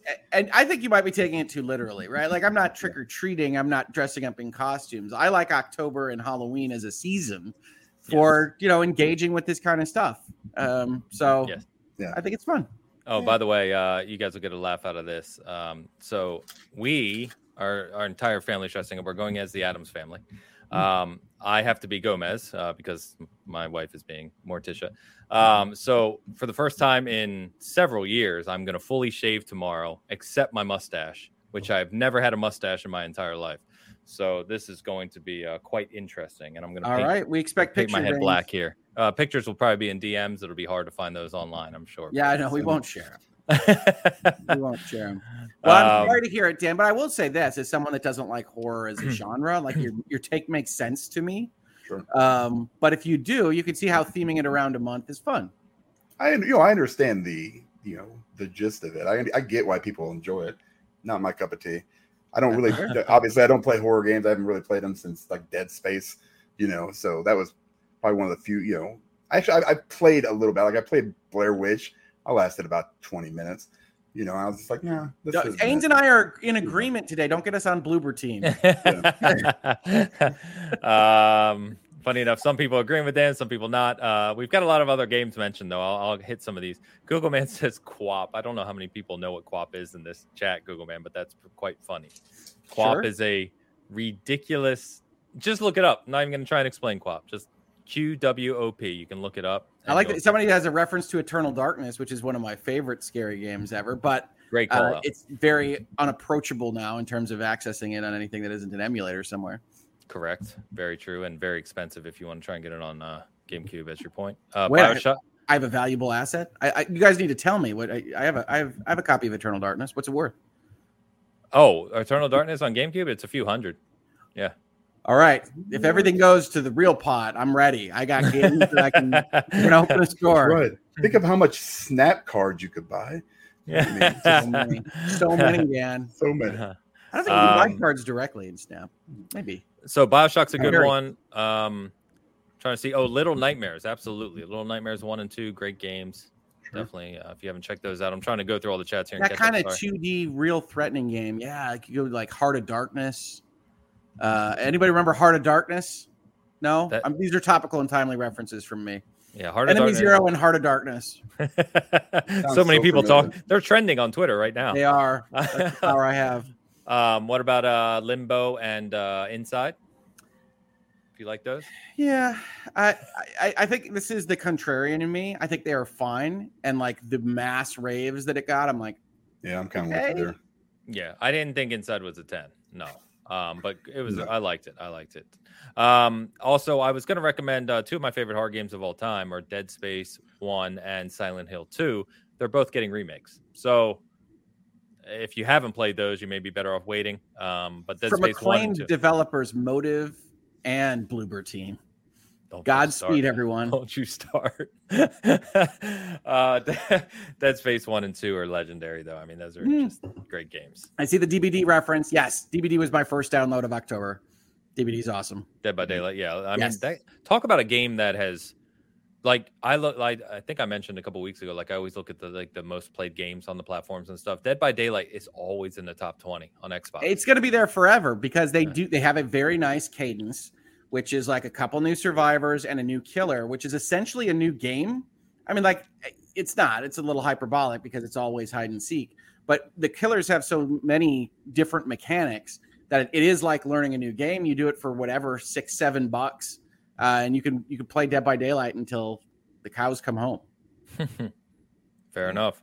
Pampa says The Suffering. I remember that game. A very bloody game, if I remember correctly, right? Is that Midway? Might be. Yeah, I'd have to look it up. But wow. Let's get a couple super chats in here. Got Pampa in the house. Speaking of Pampa, $10 super chat. PT and Visage are not games but experiences. Sure. Grounded and Night is terrifying. Grounded is way scarier than it should at be. Night. At Grounded is scary. I got you. Yeah. The scariest thing is Halo Infinite on rank and seeing teammates with a standard Spartan color. This is an inside joke. This is no idea what that means. If they have the standard Spartan color, that means they haven't played much. Is that? Not necessarily. So you have full customization in Halo Infinite, and the ongoing joke with us is if you don't take pride in your appearance as a Spartan, you're probably not going to play very well. So when you first load in, pride. I feel like I was at this meeting at Big Law at some point, which is like, Rick, why aren't you wearing a tie? Come on now. So when you load into Halo Infinite ranked, it's 4v4, right? Like Halo ranked. And each person gets their intro. And when you see someone who has like the very starter bland, just gray Spartan, you start to panic because you're like, oh God, either they're new or they don't care enough to actually customize anything. And it's very rare that player is going to be really good. Most of the time. Could it just be they're so focused on honing their skill set, they don't even care about all this? No, all right. No. That would be a good tactic, though. I mean, just to jump in and be like, oh, don't worry about that guy. He's a noob. For a few people, yeah, that serves to be true. There's been some really amazing ones, but most of the time it kind of scares you because you're like, oh God, I'm in trouble. And in Halo, like if all 4 players are not good and engaged in Halo ranked, you're screwed. Like one player down, you're going to lose, period. It's a team game. I can't take this kind of pressure on my performance, so this is why I don't engage. Fair enough. Thank you, Pampa. And Darth Mac with the $2 super chat. Whoa, Dan, don't diss my birthday. Which one was Halloween it? Birthday. Was it Halloween or July 4th? Oh, because yeah. I apologize not to diss your birthday because that makes it a wonderful day. Everything else sucks. So having your birthday on Halloween would be awesome. I would. My son is actually the day after, which is perfect. Oh, okay. Yeah. It's perfect. Thank you, Darth Mac. Appreciate it. All right, gents. I think we're good there. I don't think I missed anything. I'm sure there's other horror games we could talk. I mean, like Hogue said, there's millions we could talk about. The one thing I did want to mention here, Callisto Protocol, obviously coming December 2nd. I don't know if you guys saw this week, but it did not pass the I think it's Zero, or is it Zero? In Japan, right? Rating in Japan, which is like our ESRB, which basically means they had to come out and make a statement saying they're not going to change their game, so it's not releasing in Japan. Yeah, they won't censor their game, and so you don't get it in Japan. Now, that's not the biggest market to offend on this stuff, but it is interesting because most people will just, what do you want? What do you need change? The blood needs to be blue. What do you need? And Callisto Protocol is just like, nope, forget it. Yeah. Which is, I did see some people from Japan tweeting saying that, like, basically what this means, I may get this wrong, so please feel free to correct me, but basically what it means is they can't officially sell it like in stores, right? So it can't be printed and sold, but there still be ways to digitally download it. Sure. You know, you can find workarounds, right, to still play it if you're in There's Japan. Never not a way. That's how black markets work. Sure. On prohibition. But yes, it's a very interesting choice to make from a commercial entity. And I do wonder if it isn't somewhat guided by the fact that it is a new studio. It's still very founder led. It is not as commercially focused necessarily as what we see from the bigger houses. Maybe because think about a lot of things that come out of Japan. First of all, that's exactly what I was going to say. I mean, have you seen some of the anime? It's a second violence thing. A what? Japan allows more nudity, and the West allows more violence. Okay. Can we merge those together like peanut butter and jelly? Right? It sounds like a good Halloween costume. All of these various locations all have their own regulatory bodies from a legal perspective, and you're often seeing kind of minor changes made depending on exactly how hyperbolic you want. And Dan can probably go find a YouTube video to heckle on this. Yes. Whether or not that censorship depends on your point of view on these things. But generally speaking, Japan asks for something, you're going to be like, well, what do you need from us? Rather than just no. So it might be that Japan asked for something that was like, basically the whole concept of this isn't going to work or like it was just impossible. But it's unlikely. So it's an interesting choice. To me, from a kind of PR perspective, I almost like it as marketing.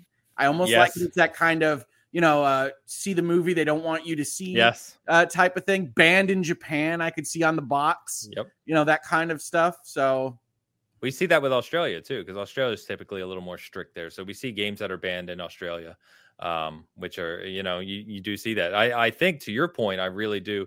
I mean, they had to give a statement, I would think, for their audience, but to your point, I think they weren't shy about making that statement. Like, hey, we're staying with our creative vision. Yes. Yeah, it's too violent. And we hope everyone else enjoys it even more than you would have before. This is the game we wanted to make.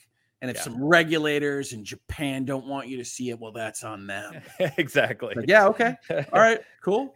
Now, to your point, the more realistic conversation behind the scenes could be, well, it depends what they wanted changed, right? And let's not forget, to your point, Striking Distance is a new studio. This is their first game. I mean, they're talented, experienced people, but they don't have the clout that, maybe some other bigger developer does. They may not even have the time or resources to put towards whatever needed to be changed. So I don't blame them in that sense. Yeah, and we'll see how it goes. I say Japan's a smaller kind of jurisdiction. Obviously, they're still one of the major ones, but it's like, yeah, if you could still have pipelines that get it in there and maybe your sales don't suffer and you're really worried about launching anyway, you just make it a marketing statement. And then if you need to come back in a year and figure it out, you figure it out then. I honestly, the fact that they're gold and they're aimed at this December date and it looks like they're going to hit it, I'm impressed by. I mean, I don't know whether Callisto Protocol will be any good, but certainly it looks good in the way that they've presented it. And they're hitting the timelines as they first announced them. So there's stuff going on that's going well in terms of that pipeline that they have working. So why mess it up with Japan and needing some kind of modifications if you're right on the edge? Agree. Yeah, and that's before you even get the distribution and production of different discs, right? If you're sending discs out, and there's all kinds of things that go into the logistics on that, which are messy. But anyway, still my most anticipated game of the year. I'm highly pumped for it. I feel like post Elden Ring. Highly anticipated. Yes. I don't think nothing's beat. You were pretty anticipatory of Elden Ring in like January. I'm just, we gotta make these statements true. That is very true. And I think that it's rare that for any of us, right? No matter what you enjoy, it's rare that you anticipate something so strongly and it still manages to completely surpass expectations. Yep. So that was a cool feeling for that game because that doesn't happen often. We were talking about Limbo and Inside. Yeah. And we got this week the release date for Somerville. So this is launching November 15th for Xbox and Xbox consoles and PC. It will be on Game Pass.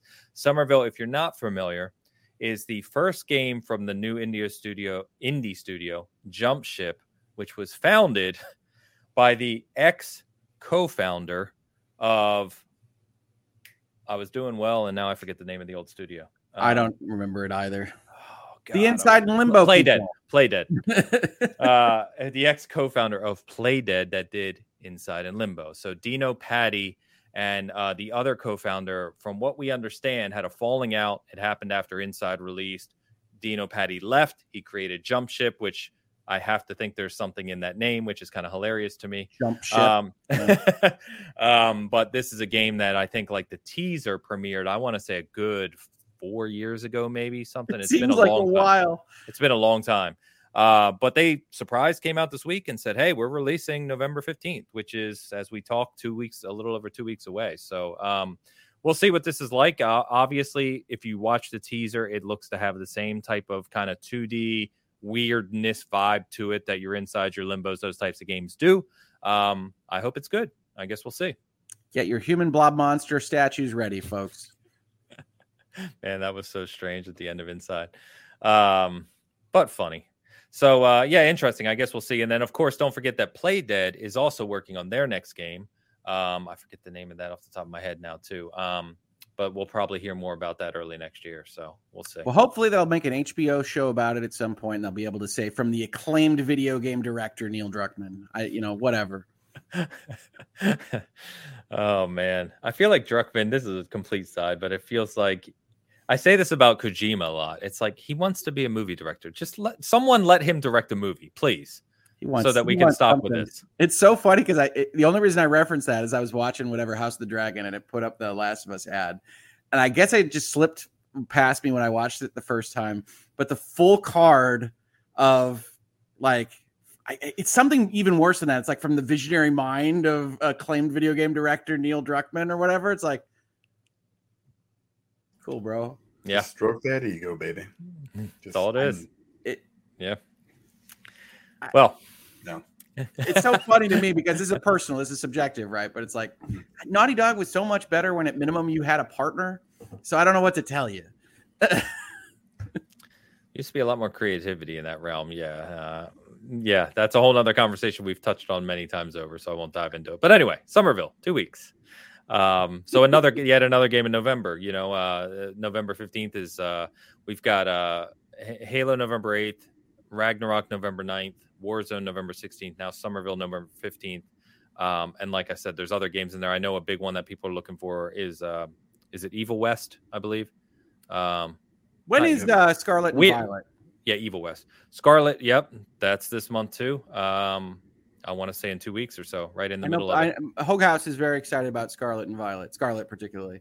So it's a fun month. Yeah, and Pentiment as well, Jupiter. I'm actually reviewing Pentiment, so stay tuned for that. The Game Pass, I don't know if it's always done this. They do updates all the time, but the Game Pass screen now has like upcomings that it puts like directly in your library,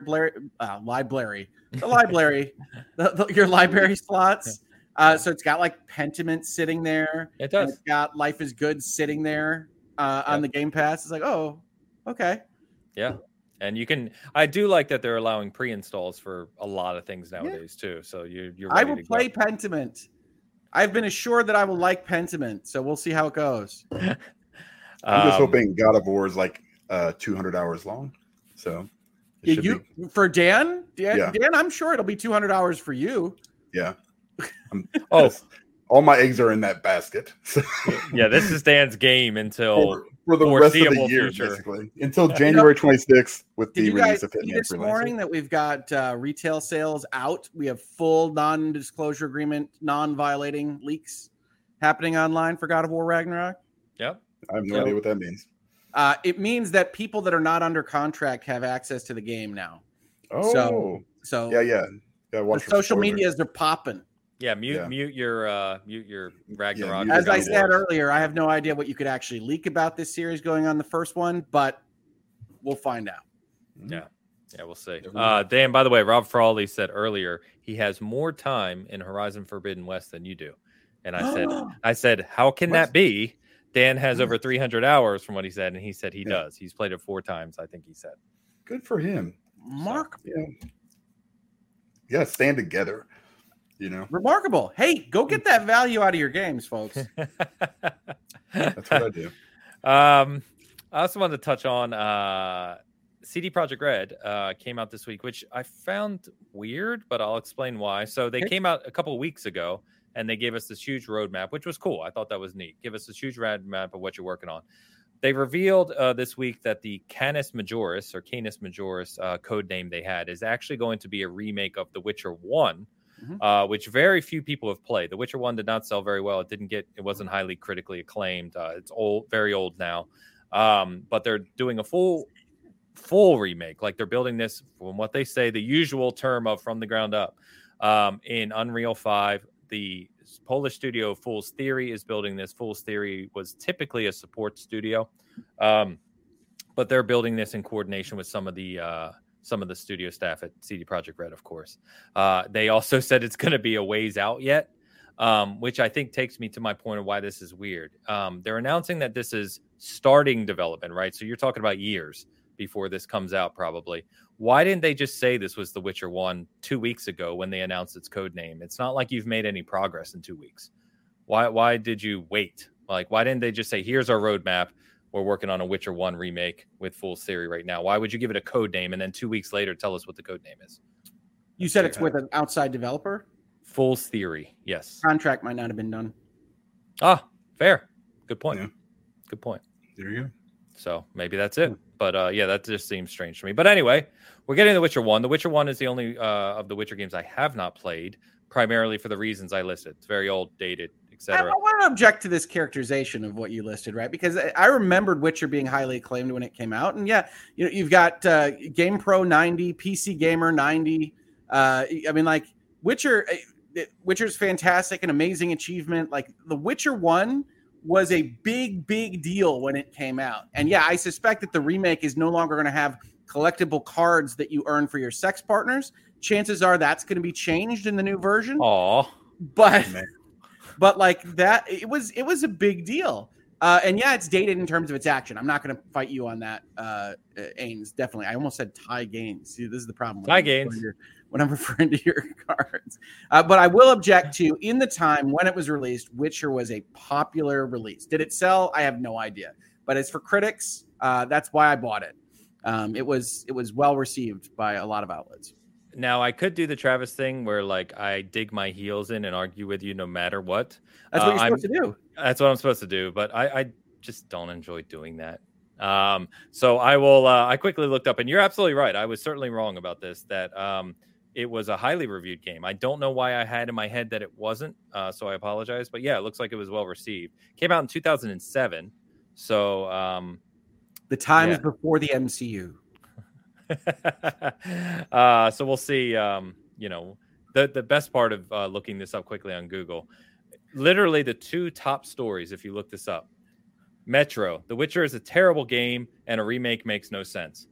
Right next to it, The Witcher remake makes perfect sense, unlike some other games. I think it does make sense because of its dated qualities. If people are responding to it, and I see it in the chat, why no sexy cars? So here's the deal, right, folks? Let's real talk here. The Witcher is a very specific character who very specifically is crafted to not have any of the negatives involved in sexual activity. And so he rolls around like James Bond, and Witcher 1 leaned into that a lot. And so one of the things they might do 15 years later is back off that a little bit. I don't want to. I suspect they will have to. So we will see. Literally, it was collectible cards. One of the controversies around Witcher 1 was you collect collectible cards. That was a collection screen, like video gamers are used to collecting, as long as you betted everyone that you could. Wow. I didn't know that, actually, because I haven't played it. So. Yes. You can go look up those controversies. But I suspect that I would suspect that they would change that. Would be my guess. Fair enough. So we'll see. They even say in their press release on this that it's early. So like I said, it's going to be a while before we really probably see something out of this. But I'm excited for it. Love Witcher, obviously. And if I can play kind of the origination story, I don't know where Witcher 1 as a game ties in with the Witcher books. Because obviously, Witcher 3 is later in that. It's a series stuff. Yeah, so I don't know where that all ties together. I'll have to look that up when the time is right. But yeah, I'm interested to see what comes here. So, do we want choice for a remake? Do we want to talk about the fact that Henry Cavill is no longer Geralt because he's going back to be Superman? And I assume there's some contract, stuff to work out there. And they are bringing, after season 3, which is releasing next year and already filmed, they're bringing in Liam Hemsworth. Nothing against Liam, but they're bringing in Liam Hemsworth. I got things. Yeah, he's terrible. I got things against Liam. He's god awful. Yeah. I try to be nice. No. See what happens. Don't. No. Liam Hemsworth is a charisma black hole. That's nice. I'm very glad that he's been able to make his fortune in Hollywood. More power to you. Handsome Australian men do well, but he is god awful. Yeah. Not great. Yes, there's a lot to talk about. I think honestly for Hangouts and Headlines tomorrow to pitch, I'm almost certainly going to talk about it as well as Disney taking over Doctor Who's production. I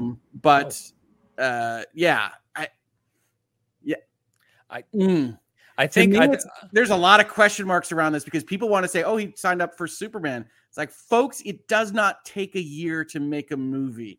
Right. So it's like there's a lot going on behind the scenes here, whether it's contract rights, what he's allowed to do, what he's not, the whispers that he's been unhappy with the direction and production of the Witcher TV show.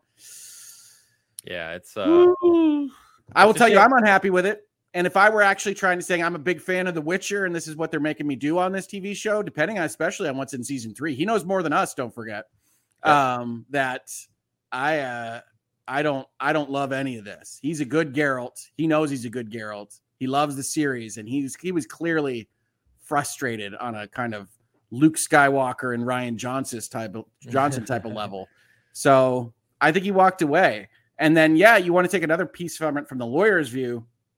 If they can announce the replacement at the same time they're announcing the departure, this has been in the works for a while. Yes. This has been known for a while, as has his return to DC, right? So you got to kind of put your brain in backwards. So like he doesn't just randomly appear in Black Adam. Like all of these things are happening a while ago, and we get to know about them now. Yeah. And I think there's every reason to be concerned about The Witcher as a Netflix TV show. But I think there's been every reason to be concerned since the first episode. And some people disagree with me on that. Well, I mean, he was admittedly petitioning for this role. Like he wanted to play Geralt. And he loves that source material from everything we've seen him say anyway. And I think all of us agree, I anecdotally, right? I don't see anyone saying, wow, he's a terrible Geralt. No, I think we all loved him as Geralt. Whether or not you really enjoyed the show or not. And I it's kind of weird because I adore Witcher and I think they made the highlight. He's the highlight. 100%. Yeah. And I think they made improvements with season 2. Season 1, you could tell was a little campy and a little, I had my issues with it. We don't have to get into that, but I just don't. You're taking a series which very clearly revolves around an actor, right, as the main character, and you're gonna I don't know if it's halfway through. I don't know how many seasons they have planned. They wanted 7. I can pretty much promise you they're not getting 7. Yeah, it's like it just seems crazy to me. Like, how are you going to move forward with a guy who is not Henry Cavill? And Henry himself is so, as an actor, he just seems so likable. You know what I mean? Like, people like Henry Cavill and they kind of relate to him and one has seen him in that role. I don't know how you move forward without him. He seems like a legitimate nerd that's serious about his craft, that is one of the most handsome people on earth and can play both Superman and Geralt. I don't know that there's anything not to like. Liam Hemsworth has no talent to speak of other than his last name. And so that level of replacement is going to hurt. He's a different kind of person. You didn't even find somebody with the level of gravitas that Henry Cavill can bring to the part. You brought a guy that maxed out in part 2 of freaking Mockingjay. So, I mean, like, there's nowhere to go with this replacement. Yeah. That's bad. That's bad news for everybody. The worst thing for me is that, Cavill made Geralt, he's an interesting character already. I mean, you're going from, arguably one of the deepest, characters in I don't know, medieval sci-fi, whatever, to Superman, who is the most boring character in any kind of Marvel, DC, whatever universe. It's just boring. He's your, I'm the good guy that's invincible, except for Kryptonite, which all of a sudden shows up everywhere. It's the worst. He could have done so much more with the Geralt role going forward past season 4. And you're right, I agree with you guys. Season 1, all over the place. Season 2, much better. Not by his fault. That it's not. Right. There must have been so much going on behind the scenes where he's just like, yeah, I got to go. And he knows what season 3 is. He knows what season 3 is. Yeah, it's bad news. Liam Hemsworth is trash. I'm just, we don't have to mince words here. It's not good. Either of his brothers aren't that great either. So, I mean, it's not like, old Thor is like, knocking down like these acting walls that have, he's a pretty looking dude. Chris Hemsworth has comedic timing and charisma that his brother unfortunately didn't receive. Yeah. Either one of them. Yeah. I guess magic can hurt Superman. That's my bad. They were ready with a replacement name, which means a contract is signed up, which means that they've been working on this for a while. And yeah, I think I might respect the Halo TV series more than Witcher. No. Don't start talking crazy now. I don't like Witcher. I think season 2 was just as bad as season 1. I'm not with you there. Oh, no. Oh, man. All of this is painful for me. You realize you're talking about 2 of my favorite IPs. It's all terrible. It's all bad. Yeah. Go watch Andor, folks. I still haven't watched Andor. It'll put you right. I still haven't watched it. I will. I've caught up on it. It is very, very good. Surprisingly good, because I was about to fall asleep in the first 3 episodes. Surprisingly good. This is the most boring thing I've ever seen in my life. And then all of a sudden, like episode 4 and 5, I'm like, whoa, this is... They're movies. They're 3-episode movies. I promise you. 1 through 3, 4 through 6. Yeah. Yeah. Andor. That's accurate. Okay, I'll move over to Andor to hide my pain from this. Well, we'll see what season 3 brings, and then we will for sure see what season 4 brings with Witcher. Can we do a hate watch segment? as Liam stumbles through the scenes, mumbling to himself, trying to look handsome in a gray wig. He's not brooding, the guy doesn't brood. I don't even know if that's he's a CW level actor. I don't know what to tell you. Yes, he would be Geralt. To your point, Geralt's supposed to be brooding and he's supposed to be intimidating, right? He's supposed to be big and threatening, and it's supposed to be effortless. The amount of effort he's going to have to bring to this role is unbelievable. Yeah, and Geralt in general is supposed to be over. Here's what I don't understand, right? And this is the other thing that goes with Netflix is a business, right? Netflix cancels everything you love. Okay, folks? It cancels everything you love while it's still good. And then this one's like, well, we kind of lost Geralt of Rivia, but we're going to roll with it.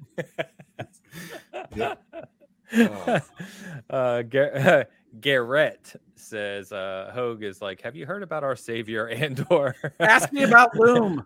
Ask me about Loom. No, honestly, folks, look, I know I can come across as pessimistic because I think there's a lot of trash that is made out there, but I thoroughly enjoyed Andor. And I honestly, at the end of all things, I thoroughly enjoyed House of the Dragon. So there is stuff out there to go watch, but it ain't Witcher and it ain't Halo. Definitely. Aww. All right. Like, I can't disagree. The funny thing is, you guys remember when we were going through Halo and every week I'd watch the new one and I would kind of come in and I was being as optimistic as I could. And as you well know, I can defend Halo till the end of time.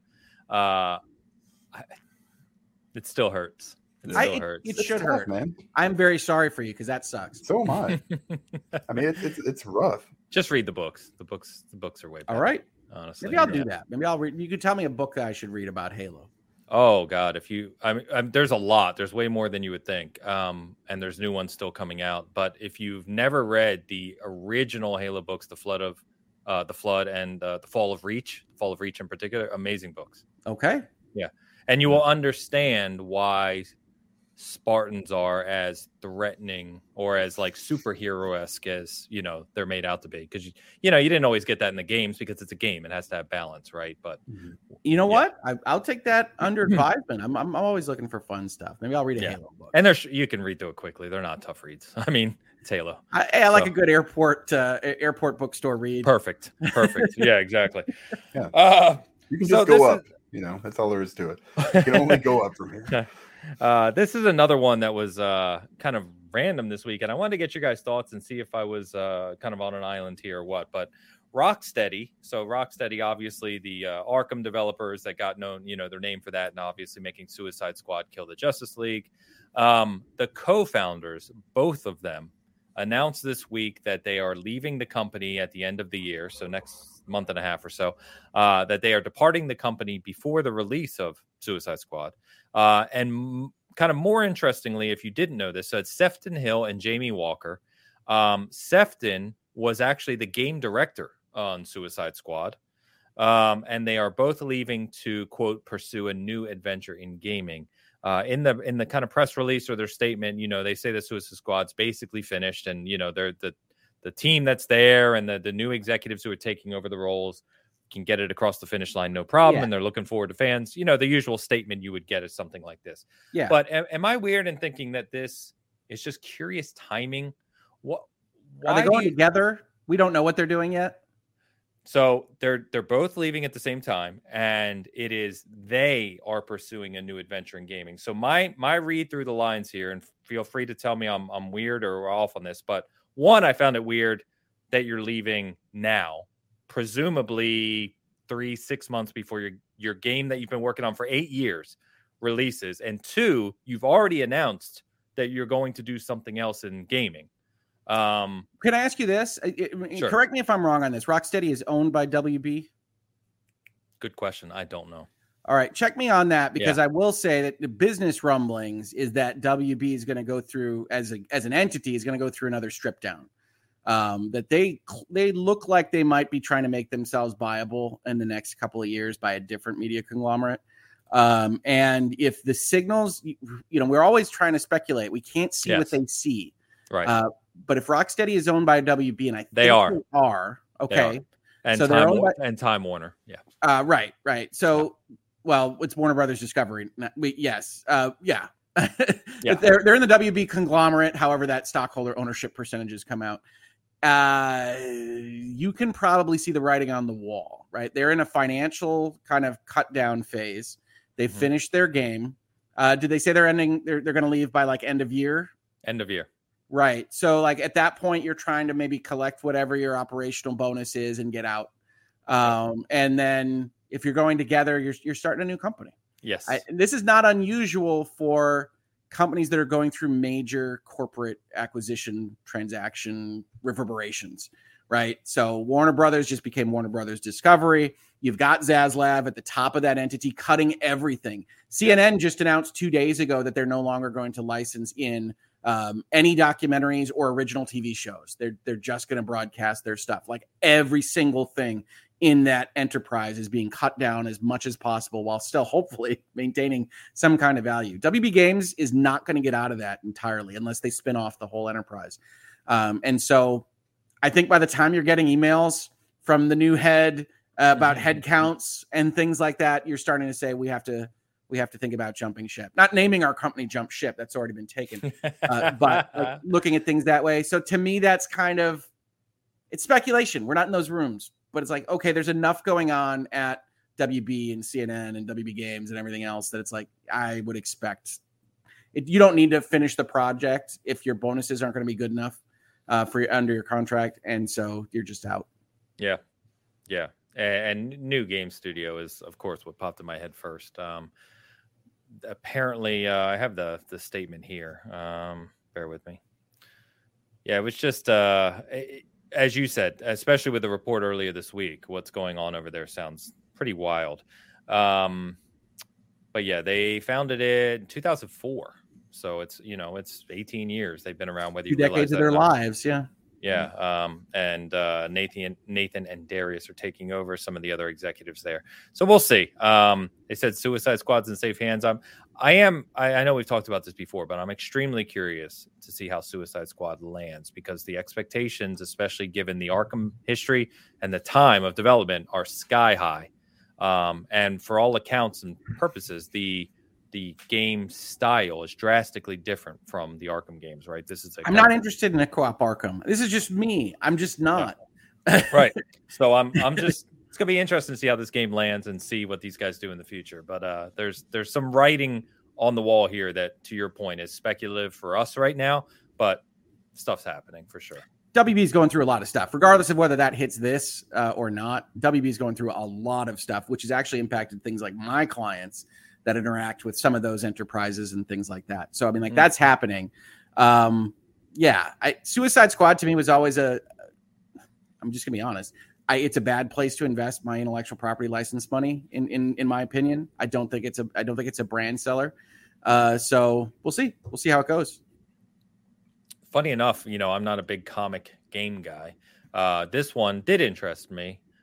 Just from the action and co-op standpoint, but assuming it plays well, of course. Dan, where were you on Suicide Squad in the last time we saw that kind of trailer? The 3 minutes or whatever they showed. A shark. Summer. There's a boomerang. Yeah. There's some. Yeah, it would be if I could play it by myself, not have to actually play co-op where it makes a difference. A notable difference in difficulty or whatever.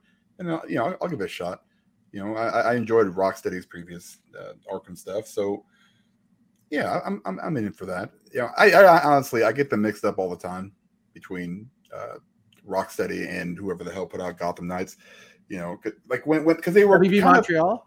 Yeah, whatever. When they were both announced around the same time, so it was kind of like, and they were both 4-player co-op games. So it was just okay, yeah, right. So we thought, yeah, no, more 2-player co-op games. It is. So I was like keeping track of which one was which and who was doing each one. It's too much for my brain to handle. I can't do that kind of stuff. But they were both DC. They were both Batman based. Neither one of them with Batman probably. It's just like, all right, whatever. But I hope they land on their feet. Maybe they'll go over to, go jump in with Jade Raymond over at Haven Studios. This seems like a popular destination. So everybody knows what they're doing. Nope, nobody does. It's the biggest thing in the history of games. We can hope for good things. We can hope. We can hope. Maybe. These guys, Rocksteady's made a bad game. They're probably they haven't made a game in a decade. Yeah, I'll give it a shot. I think the big problem, maybe similar to Gotham Knights, and Hogue, I know you can comment more on that than I can. But from the reviews I've read and our reviewer as well, is they said the biggest problem with expectations for Gotham Knights is that people expected another Arkham game. It looks like Arkham.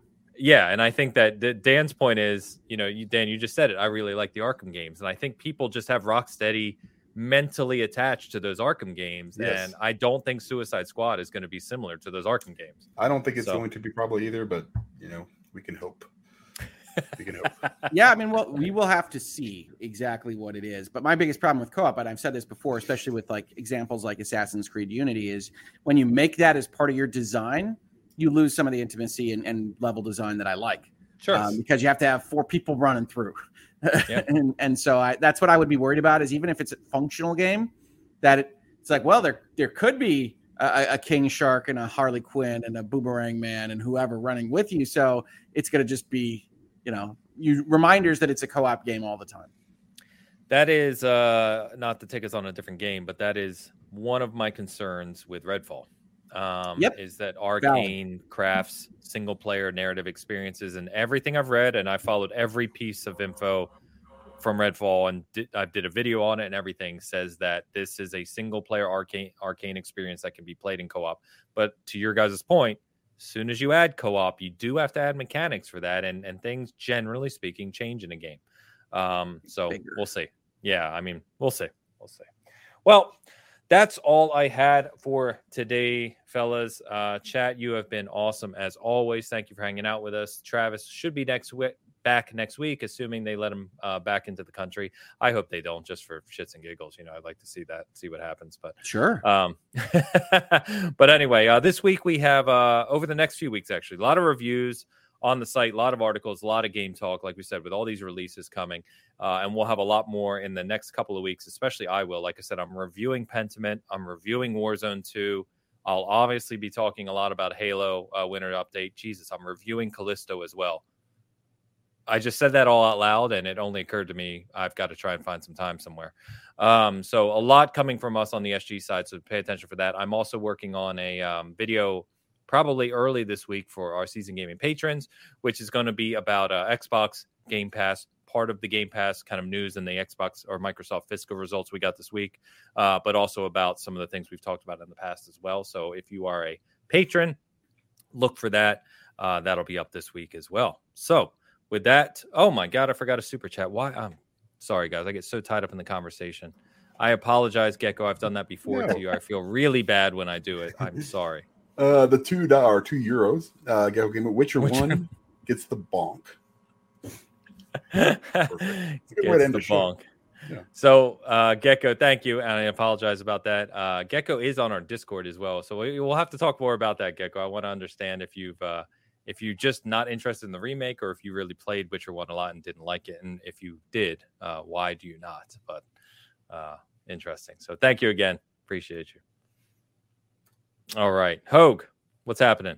How many? Well, like I said, I think we're going to do Halloween in headlines tomorrow morning, and it'll probably be about Geralt of Rivia as well as Doctor Who becoming Disney-fied, and seeing what people think about that. A bit of a casual Monday because it's Halloween.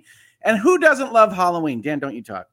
And so we'll be doing that. We've been doing virtual legalities, Lawyers and Dragons. We'll also have question time probably tomorrow, which is our monthly supporter focused stream, but still allows community questions for people to ask me what they like. Those are always fun and not at all hurtful. So that'll be a fun episode to do. I think tomorrow we'll have fun with that. And yeah, you can't get rid of me. I think I'm streamed now 27 consecutive days, 26 consecutive days.